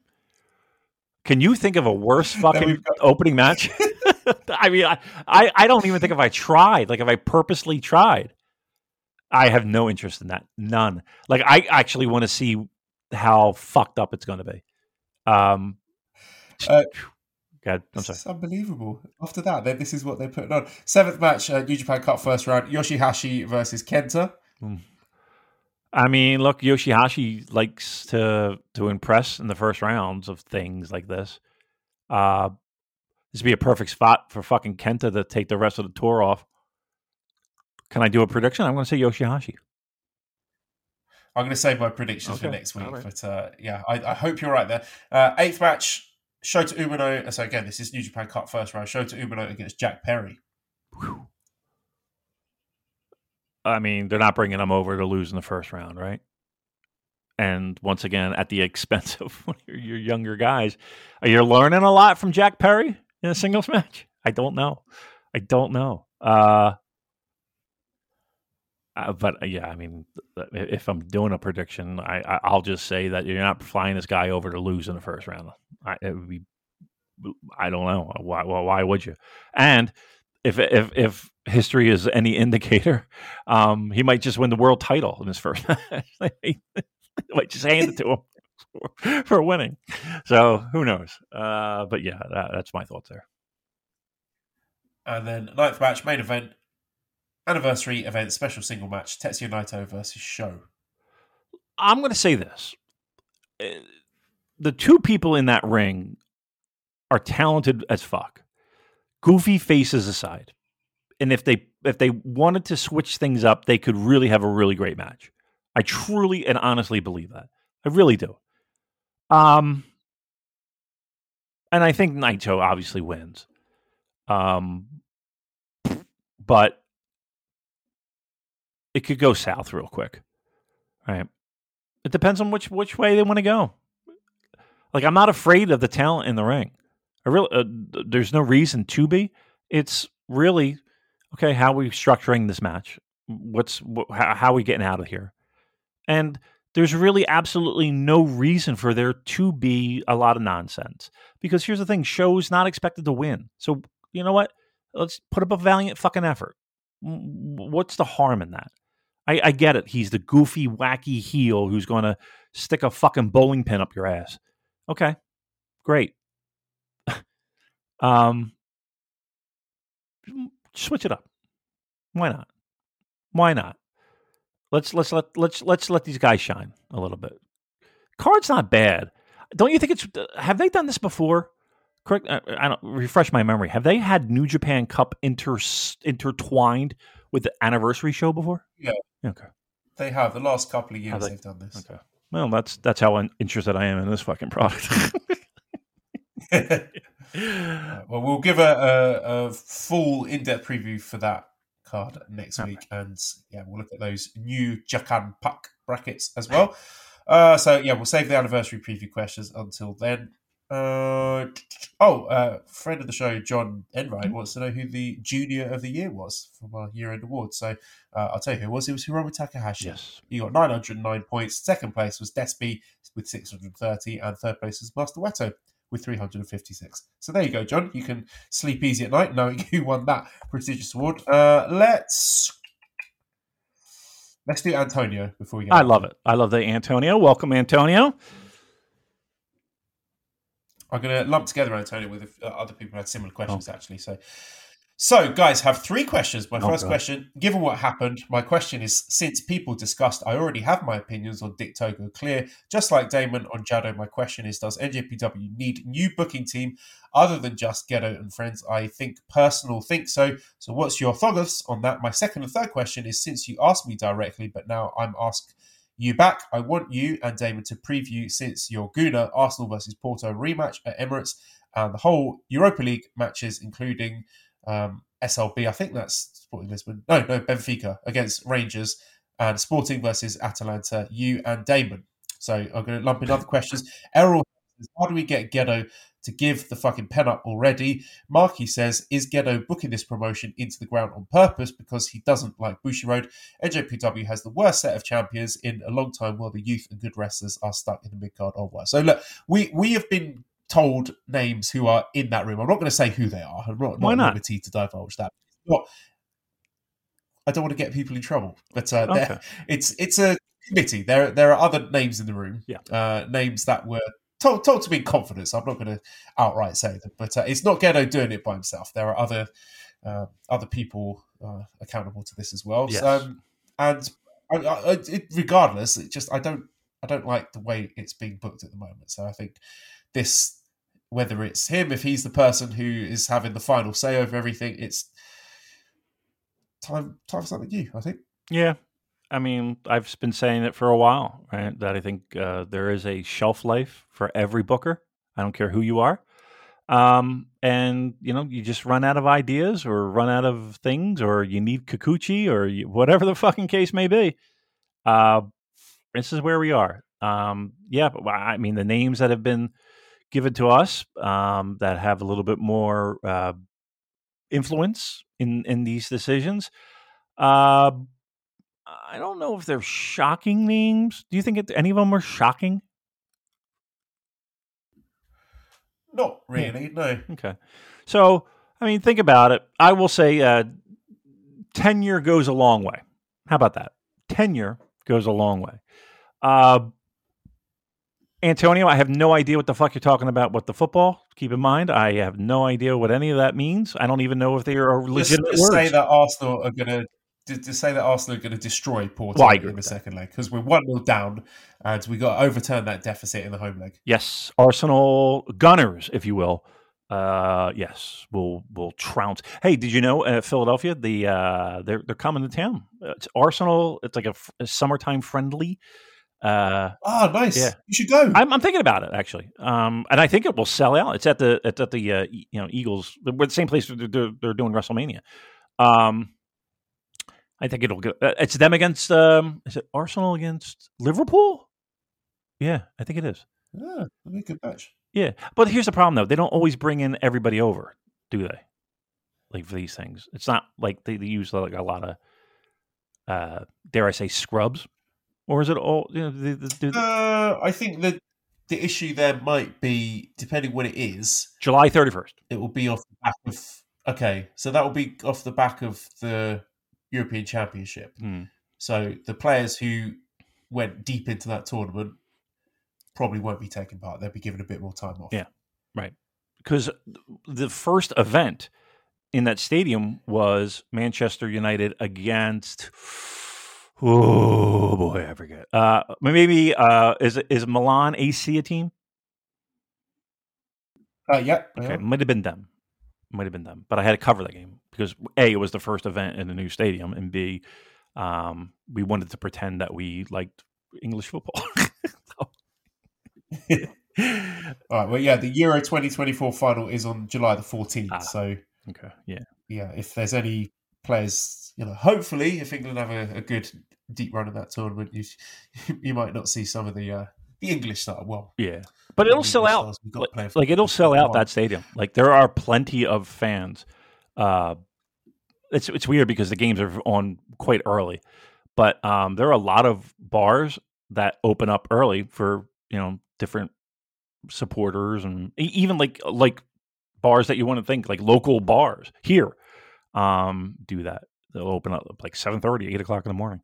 Yeah, it's cool. I mean, here's what I like about it. Like, I like popping it on because it's that early. Like, you're kind of like, sleep in a little bit and pop that on. It's a nice, comforting thing to have on in the background. Like the way it is called, the way they do their play-by-play.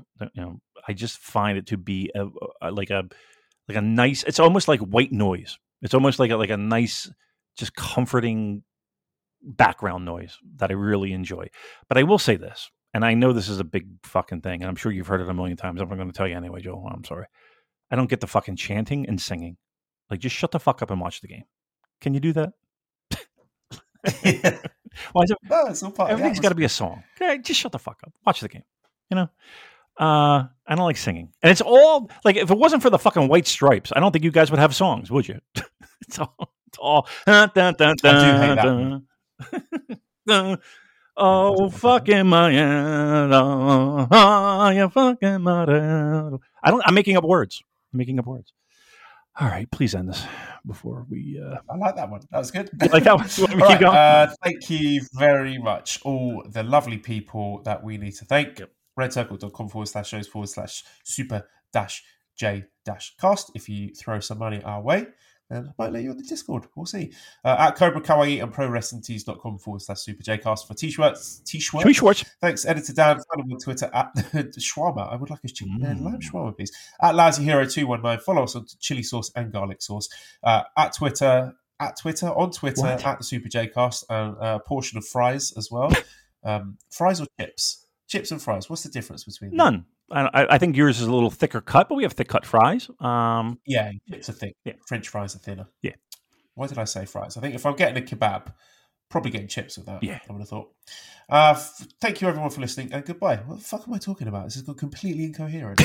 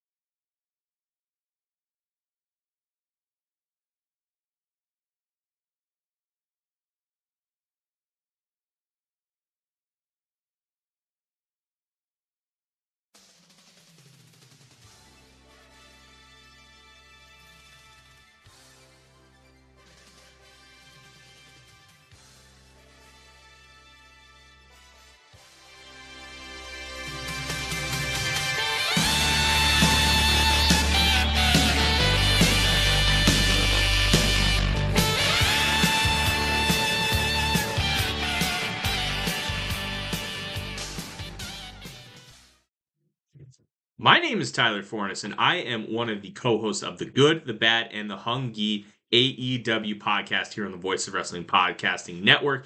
We take a broad scope approach to the world of All Elite Wrestling and the entire universe of Tony Khan.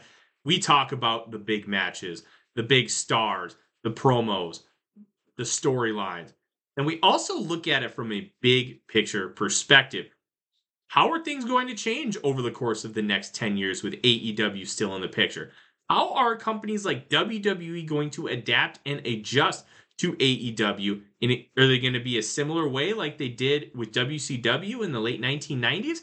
Will there be a counterpunch? We talk about all of that and more on The Good, the Bad, and the Hungy every week on the Voice of Wrestling Network.